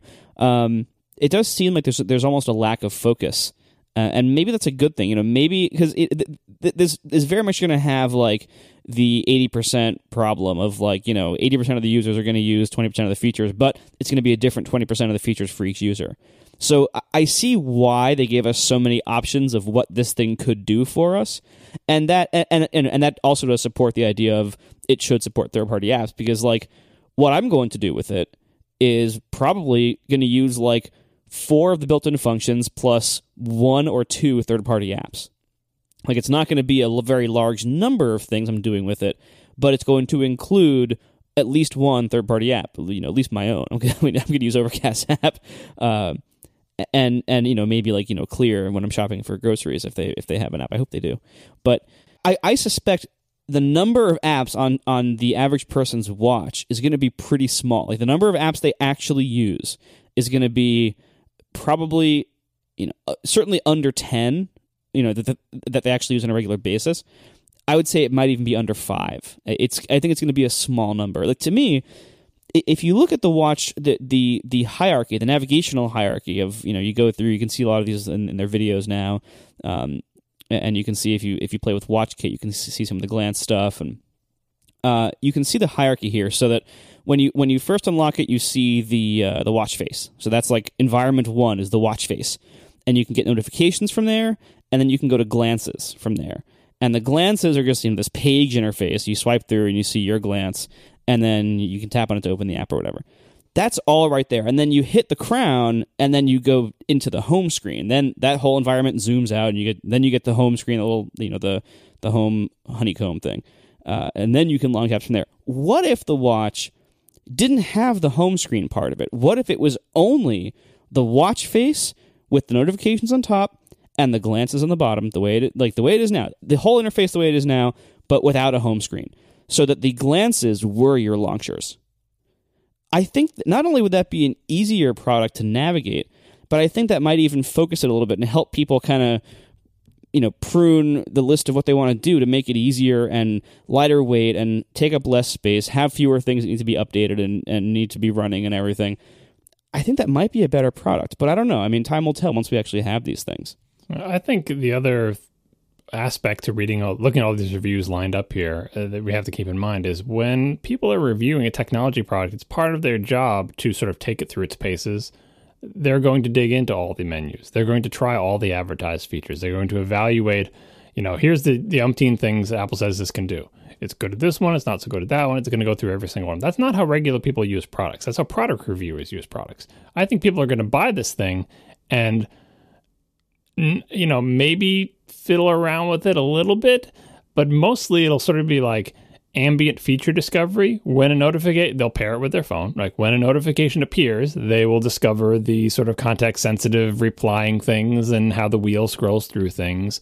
When they hit that button on the side, it will bring up the little, contact thing, and they'll say, oh, I can text my contacts. Oh, I can call them from the watch too. Like, they will discover things as they do them, but they're not going to go into every single menu and find every single feature and try them all out extensively. Like, people who don't have any interest in fitness tracking may not even know that it's counting their steps because they don't even care. Like, it will be, again, smartwatch is not a thing that most people have any familiarity with at all. They just, regular watches, just look at them for the time. This is like, all right, well, we're starting from there. Regular watch, I look at it from the time. Gruber's review had a lot of good content concentrating on how well does it fulfill that job. The answer is not really that well because the screen can't be on all the time, but I'm sure that will get better as time goes on anyway. But that's where they're starting from. Like, well, I can tell time on this watch too, and it looks kind of nice. Apparently, the one I bought the one I thought looked nice. And also I can get notifications. And apparently I can text people. Oh, look, I can scribble things too. Like, everything is a bonus above I can tell time on it, right? I don't think people are going to buy it and be like, well, it wasn't worth $350 because every single one of the apps that I tried, it didn't meet my expectations. Like, they're going to use a small corner of the functionality, slowly revealing itself over the time. By the time people even make it to that home screen and get obsessed with, like, maybe they'll try a few of the apps, like, oh, that didn't work here. Let me just go back to doing these things. Whether they'll regret purchasing it because they think there's not enough functionality, I don't know. But I feel like people are not going to. They're not going to use it like a tech reviewer. They're going to use it like a regular person. And if you see regular people use their phones even, if you give a person an iPhone and you don't like say, oh, you got to have this app, oh, you got to have that app, if you don't have like a tech nerd setting it up for them, you just give them an empty phone and let them use it. It may be a long time before they even tap one of the icons that comes on the phone. It could be months before that happens, right? That's how regular people use products. And all of that is in Apple's favor here, because the longer people take to sort of take the watch through its paces, the more equipped Apple hopefully will be with its hardware and software stack and potentially its next model of watch to say, that's actually much better now. Yeah, I don't know. I'm really curious what to make of all of this because, like I was saying earlier, I feel like my anticipation, which was tempered but enthusiastic nonetheless, I feel like there's been some water poured on that fire, and now I'm a lot less sure what I want to do. And I'm pretty darn sure, unless I have some sort of epiphany tomorrow, that come Friday morning, whenever it is I wake up, I'm not going to be waking up in the middle of the night. I think I'm just going to schedule a try-on and then see where to go from there, because my livelihood doesn't depend on it like Marco's sort of does. And I don't know if it's really worth jumping in on the first generation. And you could consider all of that claim chatter to use against me in like 3 weeks. But for now, I'm really not sure what to make of it. And one of the things I wanted to discuss was a few of the more interesting things I've noted, or that all of us have noted in these reviews. And one of the common themes I heard was, well, it's being sold as a way to get back to real life. Oh, you can just quickly glance at whatever it is that's just come in, and then you can go back to the things that actually matter. And I was really looking forward to that because I don't have a lot of self-control when it comes to looking at my phone. And I thought, oh, well, maybe I'd be able to glance down at my watch and move on. And a lot of these reviews are saying, well, maybe not. In fact, to quote Nile, so far, I've mostly used the watch either alone or in an office environment, but it's really different to have a smartwatch in a bar. Here, even small distractions make you seem like a jerk. Sony's trying to describe the project to me and find ways to work together, but I keep glancing at my wrist to see extremely unimportant emails fly by. It turns out that checking your watch over and over again is a gesture that carries a lot of cultural weight. Eventually, Sony asked me if I need to be somewhere else. We're both embarrassed, and I've mostly just ignored everyone. This is a little too much future all at once. Now, in a large way, I think that's kind of a self-created problem because if you allow all the notifications to come through, then that's what's going to happen. And I think we're going to have to be pretty good janitors and stewards of what notifications come in. But it was kind of disappointing to me that it seems like the black hole that I'm so tempted to allow myself to get sucked into, it's just moved from my pocket to my wrist. Yeah, you should never look for a product to change your habits in that way. You know what I mean? Because there is a kernel of truth to that aspect of it. It's the kernel of truth is what we talked about when we were first entertaining the idea of an Apple Watch. Like what use could this thing possibly have? And the core kernel is that it really is much easier, better, lower friction, more convenient to just pick your wrist up to your face and look at something and deal with there than it is to fish your phone out of your pocket. By now, we are all experts at extracting our phone with whatever hand we prefer from whatever pocket we always put it in, whether that's our pants pocket or our jacket pocket, depending on the weather or whatever. We're all experts at doing that, right? But it's a pain, right? And there's a potential that you could drop the thing when you're trying to pull it out quickly. Having a thing on your wrist, this is the big key killer feature of the thing. Like, it is more accessible. It is smaller. It's lighter weight. It's there. You don't have to do anything. It's attached to you already. You're not going to drop it, right? That's the core. Everything else is people projecting. Like, now I'm going to be better about, not having notifications and paying more attention to people. And I'm going to pay attention to my family because I have a phone. And like, if your idea is that you will be able to surreptitiously steal glances at notifications in a way that doesn't annoy people, whereas previously you had to more obviously fish out your phone or do that thing where you put your phone on your thigh and you glance down on it through the edge of the table. Like, that's you doing that, and you're going to do the same exact things with this thing, and it's just like, wherever you go, there you are. That is this device is not going to help you change your life in that way. But that story spins out from the kernel of truth about, yes, it really is way more convenient. In the same way that, like, small changes in screen size can be revelatory with the whole, small iPhone to the big iPhone 6 Plus and all that. Like, small changes in form factor, and I would say a watch is a pretty darn big change in form factor in a very fundamental ways from a little rectangle glass thing you hold, can make big differences. But you have a separate problem with how you balance people who are not there and their electronic communication with you and people who are there. Like, that is a separate issue. No product is probably ever going to change that for you, and you can solve that problem or not with any set of products, whether you have a flip phone that you're texting people on or a pager that you're looking at, or if you're just daydreaming and you can't pay attention to people because you're thinking about a programming problem in your head while they're trying to ask you what you want for dinner. Like, these are all problems that are... Has that happened a lot? This is totally all hypothetical scenarios. No resemblance to real person or events, blah, blah, blah, blah. Anyway, those problems are going to be there no matter what. So you shouldn't feel disappointed that this doesn't solve that problem for you. And I would even say the fitness tracking thing as well. Like the Fitbit or whatever, like if I get a fitness tracker, it's going to help me exercise. They do. Like, it can motivate you. It can gamify things, right? But if your problem is that I had a Fitbit and I used it for a while, but then I got bored and I stopped exercising. When I got the Apple Watch, then I'm really going to do fitness stuff because I'll be so excited about it. It's like, if you already traveled that route, like, the problem is not the fitness tracker. The problem is you.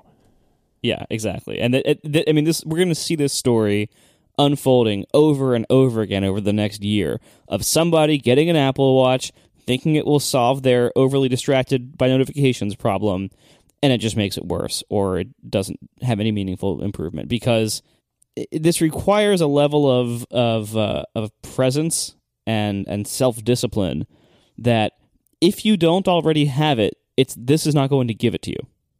Like, if your phone, first of all, if you're getting notifications constantly, notifications should be meaningful.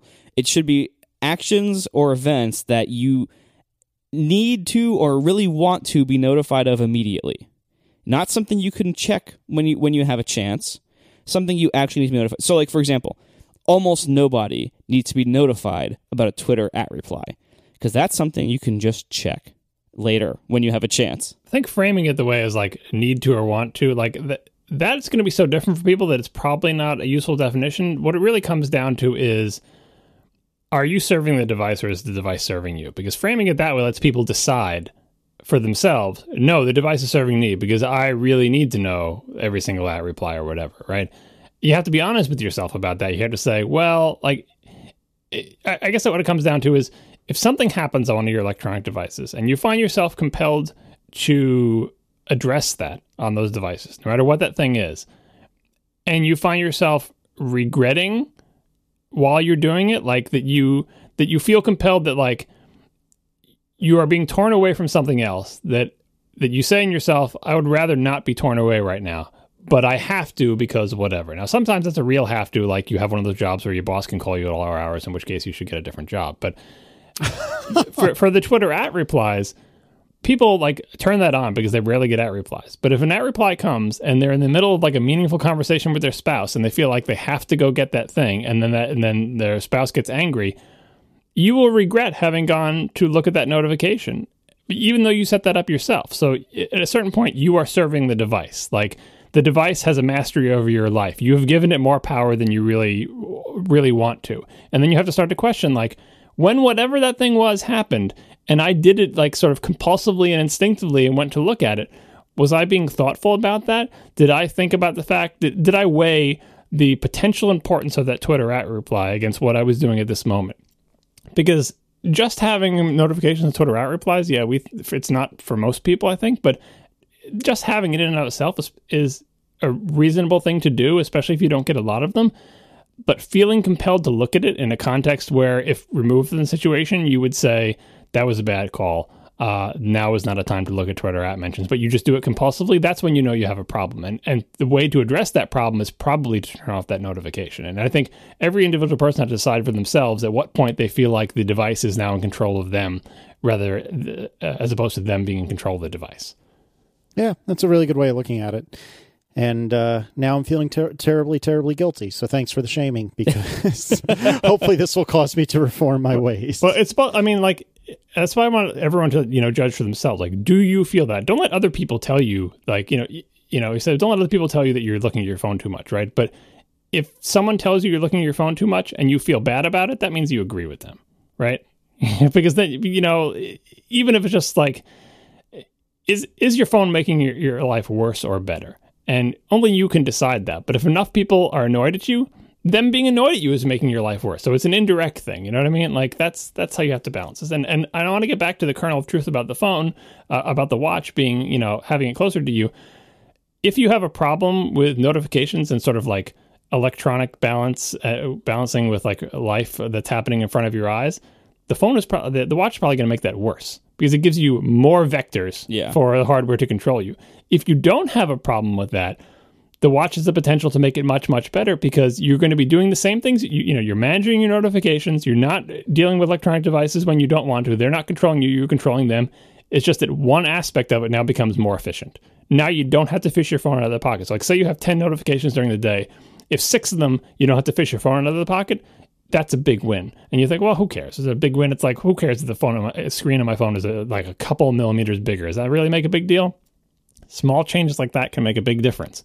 And that's the big win of the watch. That, like, I think Panzerino had the article about giving you time back. It will, because it will, if you take the same interactions you were going to have and make a whole bunch of them way more efficient and faster, and like less unlocking your phone and doing Touch ID or entering your code if you don't have Touch ID, and then swiping the notification and blah, blah. If you just turn your wrist up, that is a huge win. But if your problem is that your hardware is controlling you, now you just took another piece of hardware, you just took another eel and slapped it onto your wrist and brought it on the line parlance, and that's just going to make your life worse, not better. You didn't quite use that metaphor correctly, but I'll let it go. Our final sponsor this week is Hover. Hover is the best way to buy and manage domain names. Go to hover.com, and for 10% off your first purchase, use the offer code for this week. Get the link bracelet, Casey. Oh my God, are you serious? Get the link bracelet, Casey. That is our coupon code for this week. Oh, goodness. When you have a great idea for a domain name or for a new project, you really want to get that good domain name for it. You want something catchy and memorable to represent your project. Hover gives you exactly what you need to find the perfect domain name for your idea.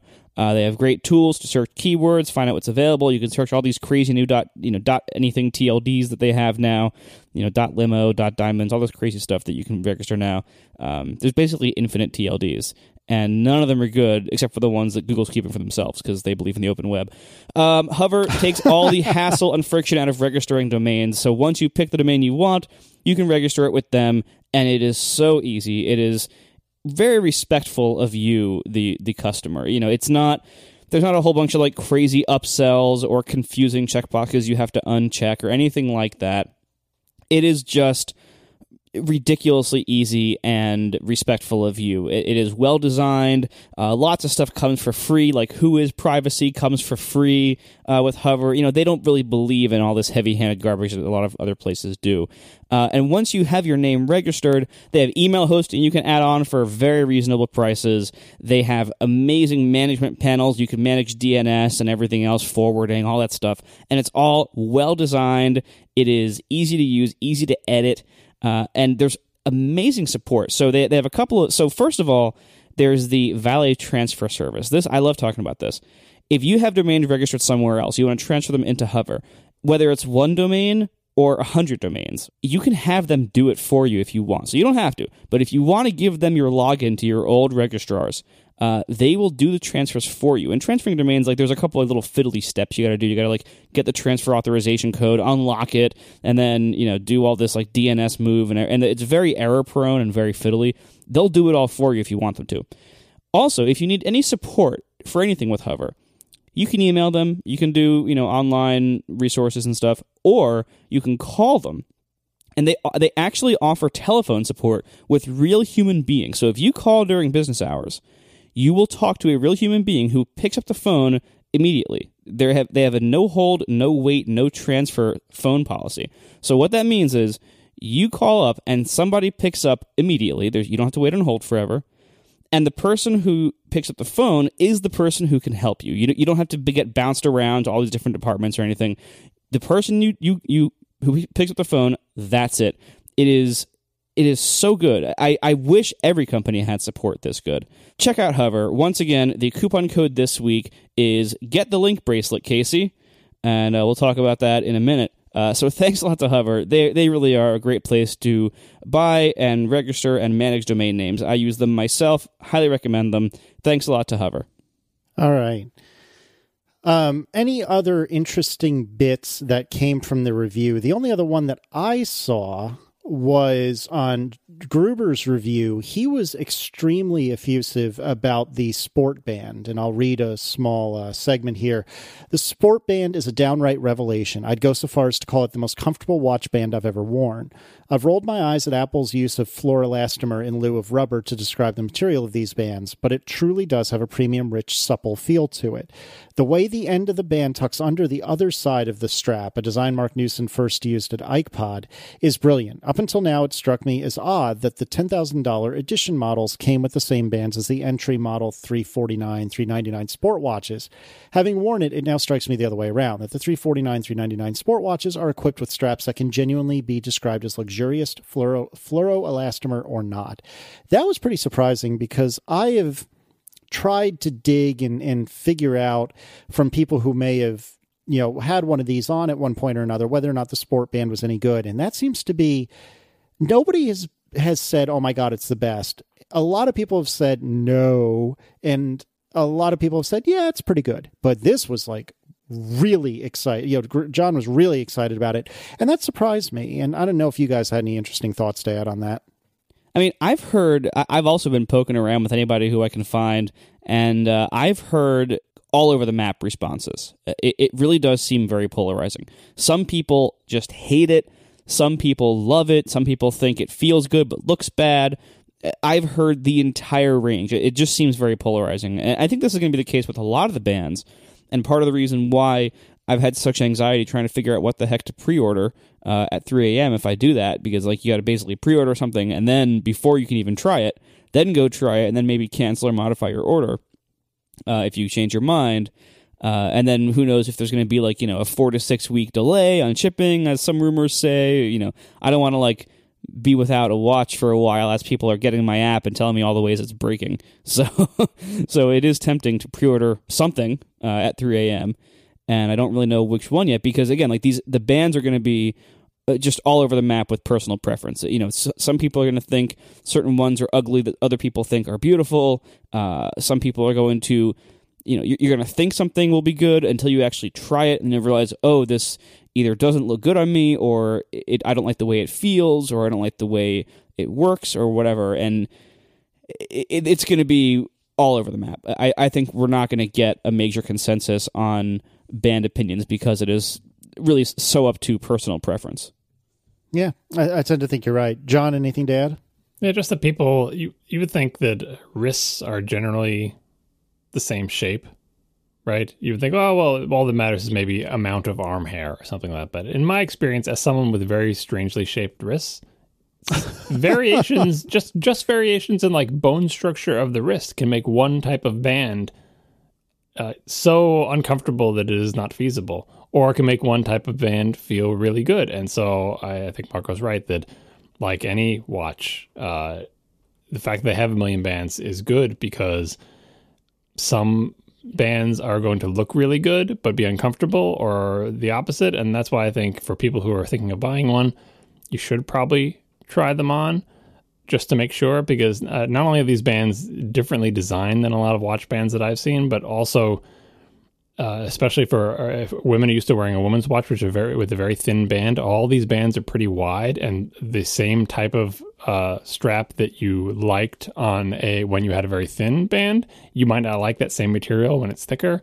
It might sit differently on your wrist, and of course the watch itself is much larger than some ladies' watches are. Like even the small one, it's a big rectangle of metal. So by all means, everybody please go to the store and try these on and spend some time with them. And the best, of course, is to find a friend who's an early adopter who bought theirs sight unseen and try theirs on, because then maybe you can use it for like a day or a couple of hours instead of just trying it on for a few minutes in the store. Yeah. Any other thoughts on the watch reviews? If I was going to write a review of this, the angle that I would take is relevant to this whole, the idea of like a launch and the launch excitement. So the way Apple framed this, and Guru mentioned this as well, as like that slide they had about like, well, big revolutions in products. We had like the original Mac and the iPod and then the iPhone and then the iPad, and the watch is the next one. And you see that grouping, and it seems like a reasonable grouping of things. And they were talking specifically with the input methods of like the mouse and the click wheel and the iPod and the touch screen and now the digital crown or whatever. But I think the watch is more derivative than any of those.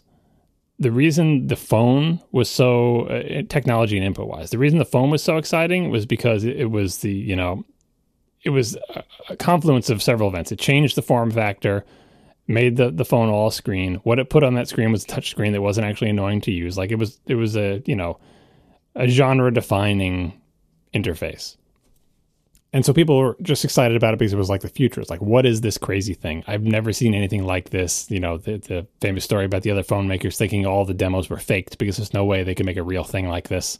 Like, it was amazing, right? And that's why the iPhone launch was big, because people were just blown away by the tech, and it was just something they had never seen before, incredibly radical and new. And even it was ridiculously priced. It was singular only, like it was a slow sales burn, but there was huge amounts of excitement about it.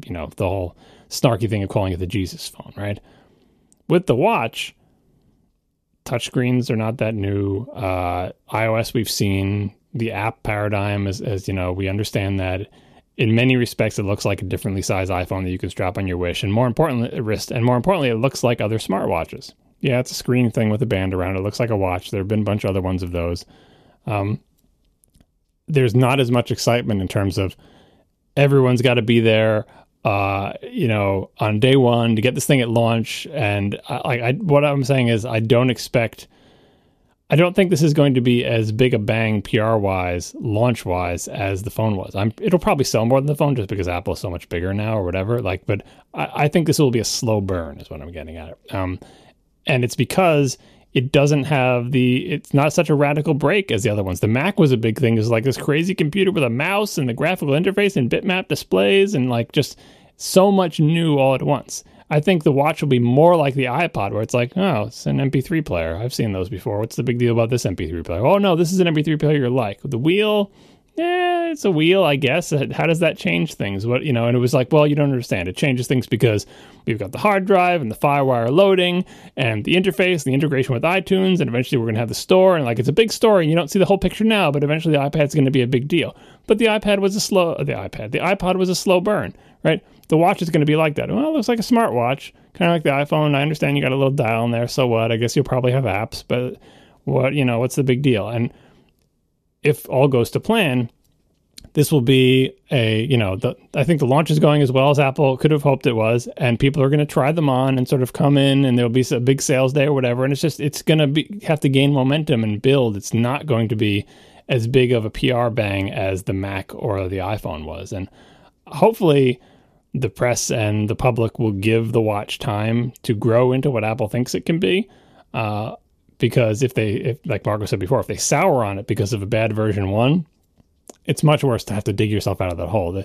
The momentum of the phone was such that even though the first one was kind of cruddy in retrospect, the momentum was just so huge that it just carried us through the 3G, 3GS. And by the time people started really paying attention, the phone was actually good, right? The watch may not have that luxury because the scrutiny is higher, but I fully expect the watch to reveal itself slowly to customers rather than to be a gigantic bang out of the gate. And these crop of reviews for the first version fit into that idea of the watch revealing itself slowly. Because I feel like it's revealing itself to these reviewers slowly as well. And it will, maybe this one, the version 1 won't, I think these reviews are all accurate. They're an accurate reflection of the version 1 product, but I don't think that reflection says much about the future of this product line as a thing inside Apple. All right, so before we go, I have already spilled the beans and told you that I'm intending, as I sit here tonight, to simply schedule a try-on appointment and then regret not having pre-ordered one as I fall in love with the watch. What you've told us so far is everything from you're not getting the first version to you're getting the sport version to you're getting the Black Link bracelet, which is the highest end one that's not ridiculously gold. Right. And the one that I'm sticking by is I'm going to make a try-on appointment and see how I feel. But you're getting the Link bracelet. I hope not, because God, even though I am such a sucker for the look of it, I think first gen that's aggressive. You might be able to reuse the bracelet with the next gen, maybe. Yeah, and that's an interesting point. Like that, but the problem is that's still just a maybe. Right? Like that's a pretty big problem. I'm just trying to bring Casey into his Link bracelet destiny. I know. I mean, the reality is, Casey, when there is one that you really, really want, I think you should get the Link bracelet. The question is whether this is that one. And I think that's where we're all hesitating. It's definitely not that one. It's certainly, everybody knows this is not that one. It can't be. It can't possibly. It's the first version. You absolutely positively know this is not going to be you're not going to get this and be super happy with it for 5 years. Guaranteed, you specifically, Casey, are not going to be super happy with this for 5 years. Because in 5 years, can you imagine how much better this watch is going to be? You're going to know how much better it is, and you're going to be looking at your old cruddy thing going, Yep. So, that's not going to happen. So buy accordingly. But at the same time, though, it's a balance. This is a fashion item, and many of us, myself included, Casey, I think you too, John, we'll see, but many of us, the fashionability to ourselves is important. To me, it's, and I think, Casey, please let me know, but I bet you'll agree, it's less about how it looks to other people and more about how it looks to us, how it makes us feel. Mm-hmm. And so with a watch, with something like this, a lot of tech geeks like us are going to just go with the sport because it's cheapest and it does the same things as the other ones, and that's fine. Or they want to wait till version 2, and that's fine too. I still might go with the sport. We'll get to that in a minute. I'll see what happens. But you can't deny that a big part of the appeal of these devices at all is the way they make you feel about seeing it on your wrist. Yep. And so I think you have to balance that with the realities of the technology and the realities of this being the version 1. You shouldn't get something that you're going to really not like wearing. But at the same time, you should be cognizant of the fact that you're probably going to be replacing it in 2 years, say, or possibly less. Yeah, I completely agree. And I think you guys both hit the nail on the head that if I was convinced that I was going to just fall in love with this device, leaving aside the aesthetics of it, but I knew I'm just going to freaking love this thing, then I would probably get the ridiculously expensive, what is it, space black, something black. The space black Link bracelet with $1,100, right? Right. If I was convinced that that I was going to love this device, I would have to think long and hard about whether or not I really want to spend over $1,000 on this thing. But I would do it because I think it would make me happy every time I look down at my wrist. And Marco, you hit the nail on the head. The problem I'm having, though, is I'm getting less and less convinced that I'm going to really fall in love with this device. And if I'm not going to fall in love with the device, and if I were to get one at all, which I'm still telling myself is questionable, even though it probably isn't, then why not get a Sport, and so I don't regret it down the road? Now, with that said, Marco, what's your plan? My plan changes like every day, so take this with a grain of salt. But because as the new information comes out, or as I think about some other consideration, like, oh, wait a minute, what about blah, blah. My worries here, as somebody who has not worn a watch for 20 years, primarily for comfort and convenience. And so comfort includes both the weight and the type of band, and then convenience includes how easy is it to take on and off, and the sizing that goes along with that. So like I said a number of times earlier, my ideal band would be one that is fixed in size so that I set it however fits me best, and then I can attach it and detach it without that size changing. So I don't have to like find my size every time I put it on and off. The only bands that do that are the Modern Buckle, which is too small for me, and the Link bracelet. From that point of view, the Link bracelet is tempting because I think it'll be really convenient because you're going to be taking this thing off every night, and possibly, if you're going to submerge your hands for some reason, you could take it off then. Like, you're going to be taking these things on and off a lot, possibly more than other watches, depending on what your habits are with other watches. But either way, it's going to be going on and off a lot. So you want it to be as unannoying as possible during that process. So with that said, I think the Link bracelet would be the ideal choice for that. However, I also am worried about comfort as a non-watch wearer and weight. I'm worried. I kind of run hot compared to other people, I guess. So I'm worried about sweatiness, and I'm worried about just feeling really heavy. The Link bracelet is the heaviest one. That's not an addition. I worry about that. And I also, again, like you, I don't want to have spent $1,100 on this first generation watch, and then in a year or at most 2 years, a much better one comes out, and then this thing is worthless. And I look back and I'm like, I was such a fool for spending that much money on version 1. So, and also, you got to figure out, like, from a non-watch wearer's point of view, there are other considerations. For example, if you ever type on a laptop, metal watches click against the wrist rest. It's not a wrist rest. I know. The wrist area below your wrists that is made of metal that many people rest their wrists on, you can scratch the heck out of one of those things with a metal watch. It at least clicks and is very annoying. If you're, resting your arm on a hard surface, a desk or a table, it can click there with metal, and you can get used to it over time, like a wedding ring, but it's still like you will be clicking a metal thing against a surface a lot. Every single band they offer has something on the bottom. Even the Sport band has a metal pin on the bottom that will hit whatever surface you're near, except the leather loop. Every other one has something like that. So that is a concern as well. Sweatiness concerns. That's one of my worries with the fluoroelastomer band is sweatiness, having that rubber there, against my skin. That I think that would be a problem. And for me, having all those considerations, the three that I'm considering finally are the Milanese loop, the leather loop, and the Link bracelet. The Link bracelet I have basically ruled out for cost reasons. I also, like, other people love the way they look. To me, I don't have any associations with that except for older men. Like, older men always seem to have watches with Link bracelets. I don't care either way on them, so I look at Link bracelets and they kind of look old-fashioned to me. And because of the weight and the price as well, I'm ruling that out. And Milanese versus leather loop, they're very similar, just one's made of metal and one's leather, really. Like, they work the same way, basically.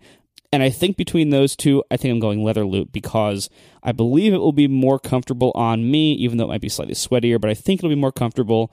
I think it will probably look better on me because I really dress very casually, and the Milanese is a little bit formal. So I dress very casually. I wear a black t-shirt and jeans most of the time. So I think black leather loop, and sorry for this massive discussion, but this is actually all the thought I put into this.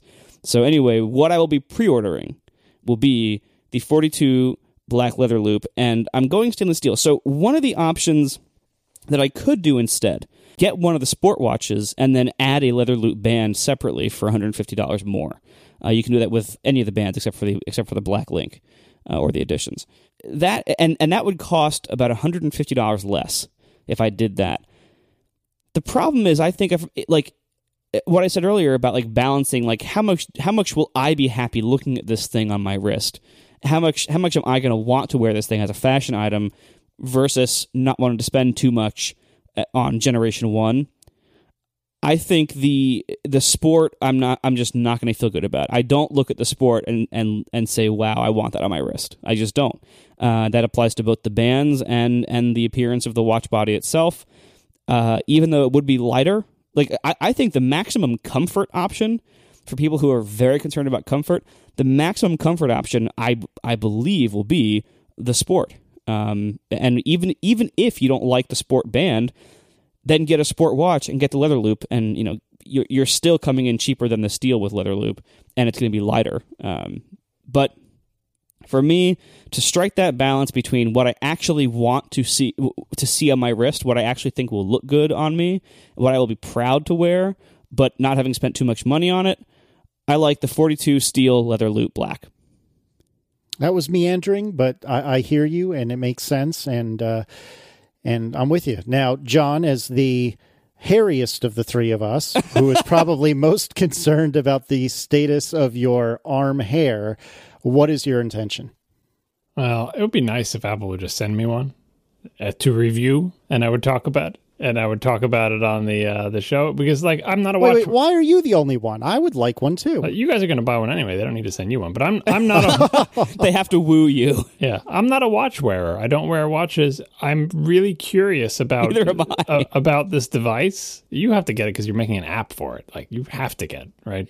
But I'm curious about the device. I'm curious if this can make me wear a watch.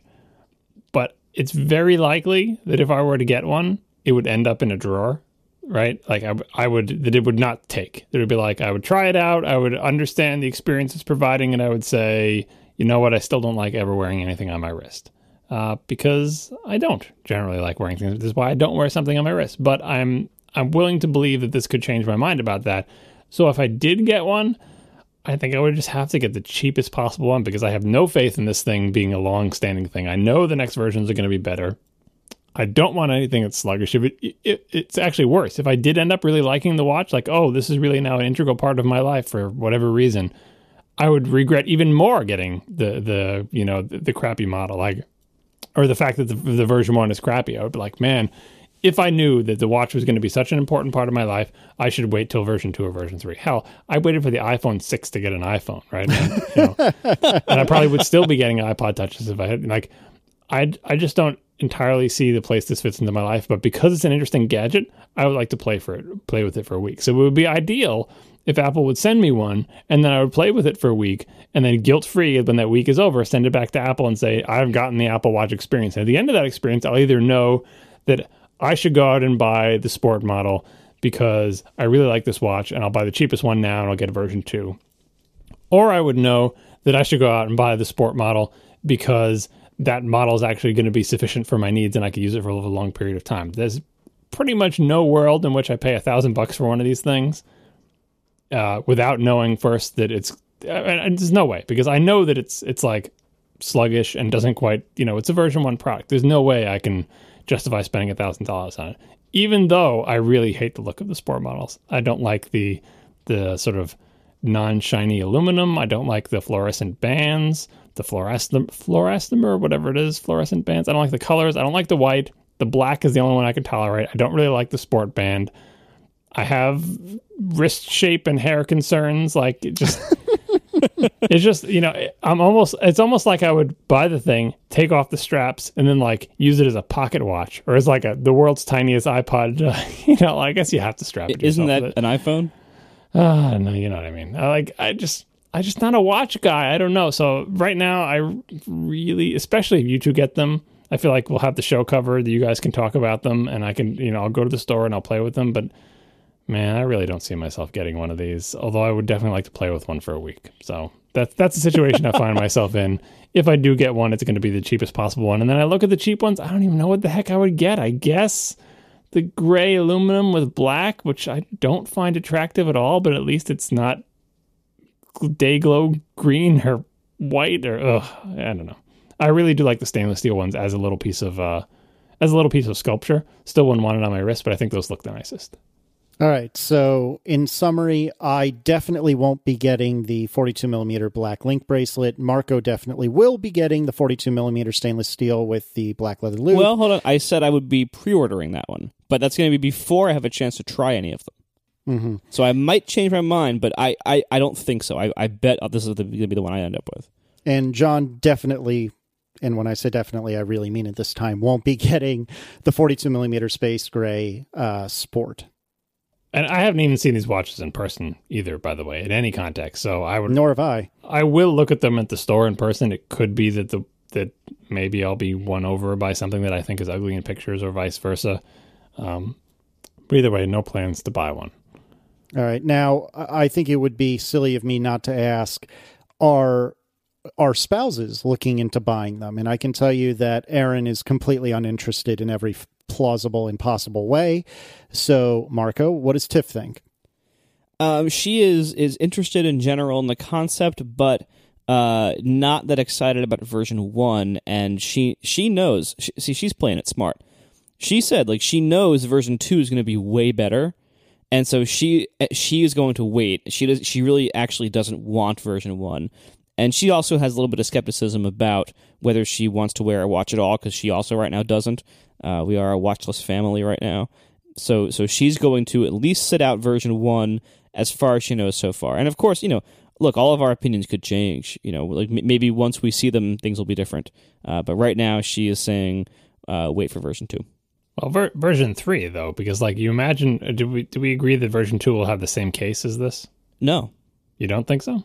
The iPad 2 didn't have the same case as the iPad 1. The iPhone 2 didn't have the same case as the iPhone 1. I know, but I think of the watch specifically. I mean, with the exception of possible changes to the air gap, I expect the second version, especially if it comes, like you said, as early. If you consider this a 6 months delayed product, I think that the next version of this watch will externally look more or less the same and just have an upgraded CPU and maybe a slightly better / different screen and come out fairly shortly after this one. That's my prediction there. So if that's the case, version 3 of the watch is the one you want because you're hoping at that point it slims down or it has a different look. I guess it depends on how much you like this look. See, I think that the next one, version 2, will retain the same connections for the bands, but I think its physical dimensions may change. So it'll be a little thinner, but the bands will remain functional on the new one, on the second gen. They could shave a few millimeters if they did the screen lamination, I suppose. So in that case, it wouldn't strictly be exactly identical. That it would actually be thinner, but the same little Airstream trailer, same number of buttons, same digital crown design, the whole, that it would be recognizably the same watch. Yeah, maybe. I wouldn't really bet confidently either way. All right, and then John, what is Tina planning? I tried to pitch her on it, because it's better for me if I can convince someone else that they that they really want that. If she was super excited about it, by all means, we would get whatever one she's super excited about, as long as it's not gold, obviously. And then she would be the guinea pig and be like, "What do you think? How is this working?" Blah blah blah. And I wouldn't have to have something on my wrist, but she is not excited about it, so she's not getting one either. So only 2 of the 6 of us are getting one. I'm not admitting it to myself, and you're probably right. But sitting here now, no, it's only you. Oh, you're definitely getting one. I think the only question is which one. Yeah, we'll see. Remind me of all of this in 2 weeks. Thanks a lot to our 3 sponsors this week, Igloo, Audible, and Hover, and we will see you next week. Now the show is over. They didn't even mean to begin.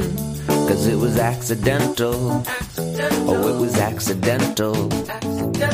John didn't do any research, Marco and Casey wouldn't let him, 'cause it was accidental. Oh, it was accidental. And you can find the show notes at atp.fm. And if you're into Twitter, you can follow them at CASEYLISS. So that's Casey Liss, MARCOARMENT, Marco Arment, SIRAC, USA Syracuse. It's accidental. They didn't mean to. Accidental. Tech podcast so long. I have no doubt that the best-selling one among nerds, best-selling one among listeners of our show, among listeners of any tech podcast, possibly among listeners of any podcast, and definitely among attendees of WWDC this year, will be the 42mm space gray sport model with the black band. That is, like, we're going to see a million of those things among people we know. Yeah, I think you're probably right. Because of the sport, I think the space gray is far and away the best looking one. They should sell like little inert ones, kind of like the empty, what were they? The empty Lifesavers iMac cases. Do you remember those? Like CompUSA? When the iMac came in a whole bunch of colors, they gave retailers empty iMac cases with no guts inside them, but just the case themselves to see what the different colors look like. I would like a watch that is a strap, the case, the glass, but nothing inside it. No screen, no internals, right? Just so you could have it on your wrist, occasionally like fiddle with the dial. I guess they would still have to have the dial connected to something or whatever. Press the button. Maybe they would leave a vibration engine in there too, and it would also occasionally vibrate, but nothing, it doesn't actually function. Just to get you used to the idea of like, do you want something on your wrist? Because that's what I need. I need it's like a training bra for watches. I need something that's just gonna get me used to the idea, or of like whatever the equivalent is in like horse bridles or whatever. Someone who plays polo can tell us all about it. Like just something to put on and get me used to the idea that something's going to be gripping my wrist. And if I get used to that, then maybe I'll pay the extra money to get the fully functional version. I find it a little weird that you're so stressed out. Both of you are so stressed out about having something on your wrist, because I was a watch person for forever. And I gave it up for years. I couldn't tell you how many. I'd say maybe 4 or 5 years I gave it up. Probably more than that, actually. And I didn't wear a watch. And when I started wearing a watch again, which was maybe a year or so ago, at first I was like, oh, God, what is on my wrist? And that lasted like 2 days. And that was it. And then suddenly I was extremely happy about having a super convenient timepiece right on my wrist. So John, your hair challenges aside, I think that you're overblowing a bit. You're overblowing a bit how difficult it is. Keep in mind that I don't even wear my wedding ring anymore. I wore my wedding ring for years after getting married. And you're right. You do basically get used to it. Eventually, I got unused to it again. And even the wedding ring went off. So like this type of thing where you do kind of get used to it, but it is still kind of slightly inconvenient and occasionally snags on things and occasionally pulls an arm hair, and you got to, remember it and deal with it. That's the type of thing that I say that I have antibodies against that I will eventually say, you know what? Yes, it's not a big deal that I have my wedding ring all the time. Yes, it's a very comfortable ring. It's fine. But every once in a while it annoys me. So why am I doing this? And so, no, I don't wear my wedding ring. And this watch would have to earn its place to my wrist by doing something useful for me. I'm not even entirely sure that my phone has earned its place, because honestly speaking, if they continue to update the iPod Touch, I would probably still be buying them. Now, when you go out, do you feel naked if you don't have your phone on your person? Because absolutely not. Okay. Now, what about you, Marco? Oh yeah, I would. When I go walk the dog, I don't bring a wallet or usually any kind of keys or anything. No cash, no identification. But I bring my phone. I feel okay leaving the house without a wallet, on foot at least, but I would not leave without my phone. Yeah, see, and I think that, John is John, but Marco, I think that you will come to that point with the watch very quickly, much quicker than you expect. If it does something useful for you. I mean, like, think of all the times you saw me before I got my iPhone 6. It's not like I was carrying my other cell phone with me most of the time. It's like I didn't a phone. I didn't care. I have to. Well, you were hiding it from us. Well, no, but like I was, how many times did you see me take or make a call on that phone? Most of the time it wasn't with me, and if it was with me, it wasn't doing anything. Or it'd only be with me at like that little thing you keep in the pocket by your door to break the glass in case your car goes off into the water. Like, it's only there for emergencies. It's not there to actually be used, or it doesn't have a place in my life. I have to remember to bring my wallet with me so I don't get, pulled over and not have my license, right? I travel light. And the watch, it has the advantage that I guess I would have to strap it to myself in the morning, and then it would just always be with me. But I can imagine forgetting to do that and getting to work and going, oh, another morning I forgot to put on my watch. That thing that I bought for $300 something that I still haven't found a use for.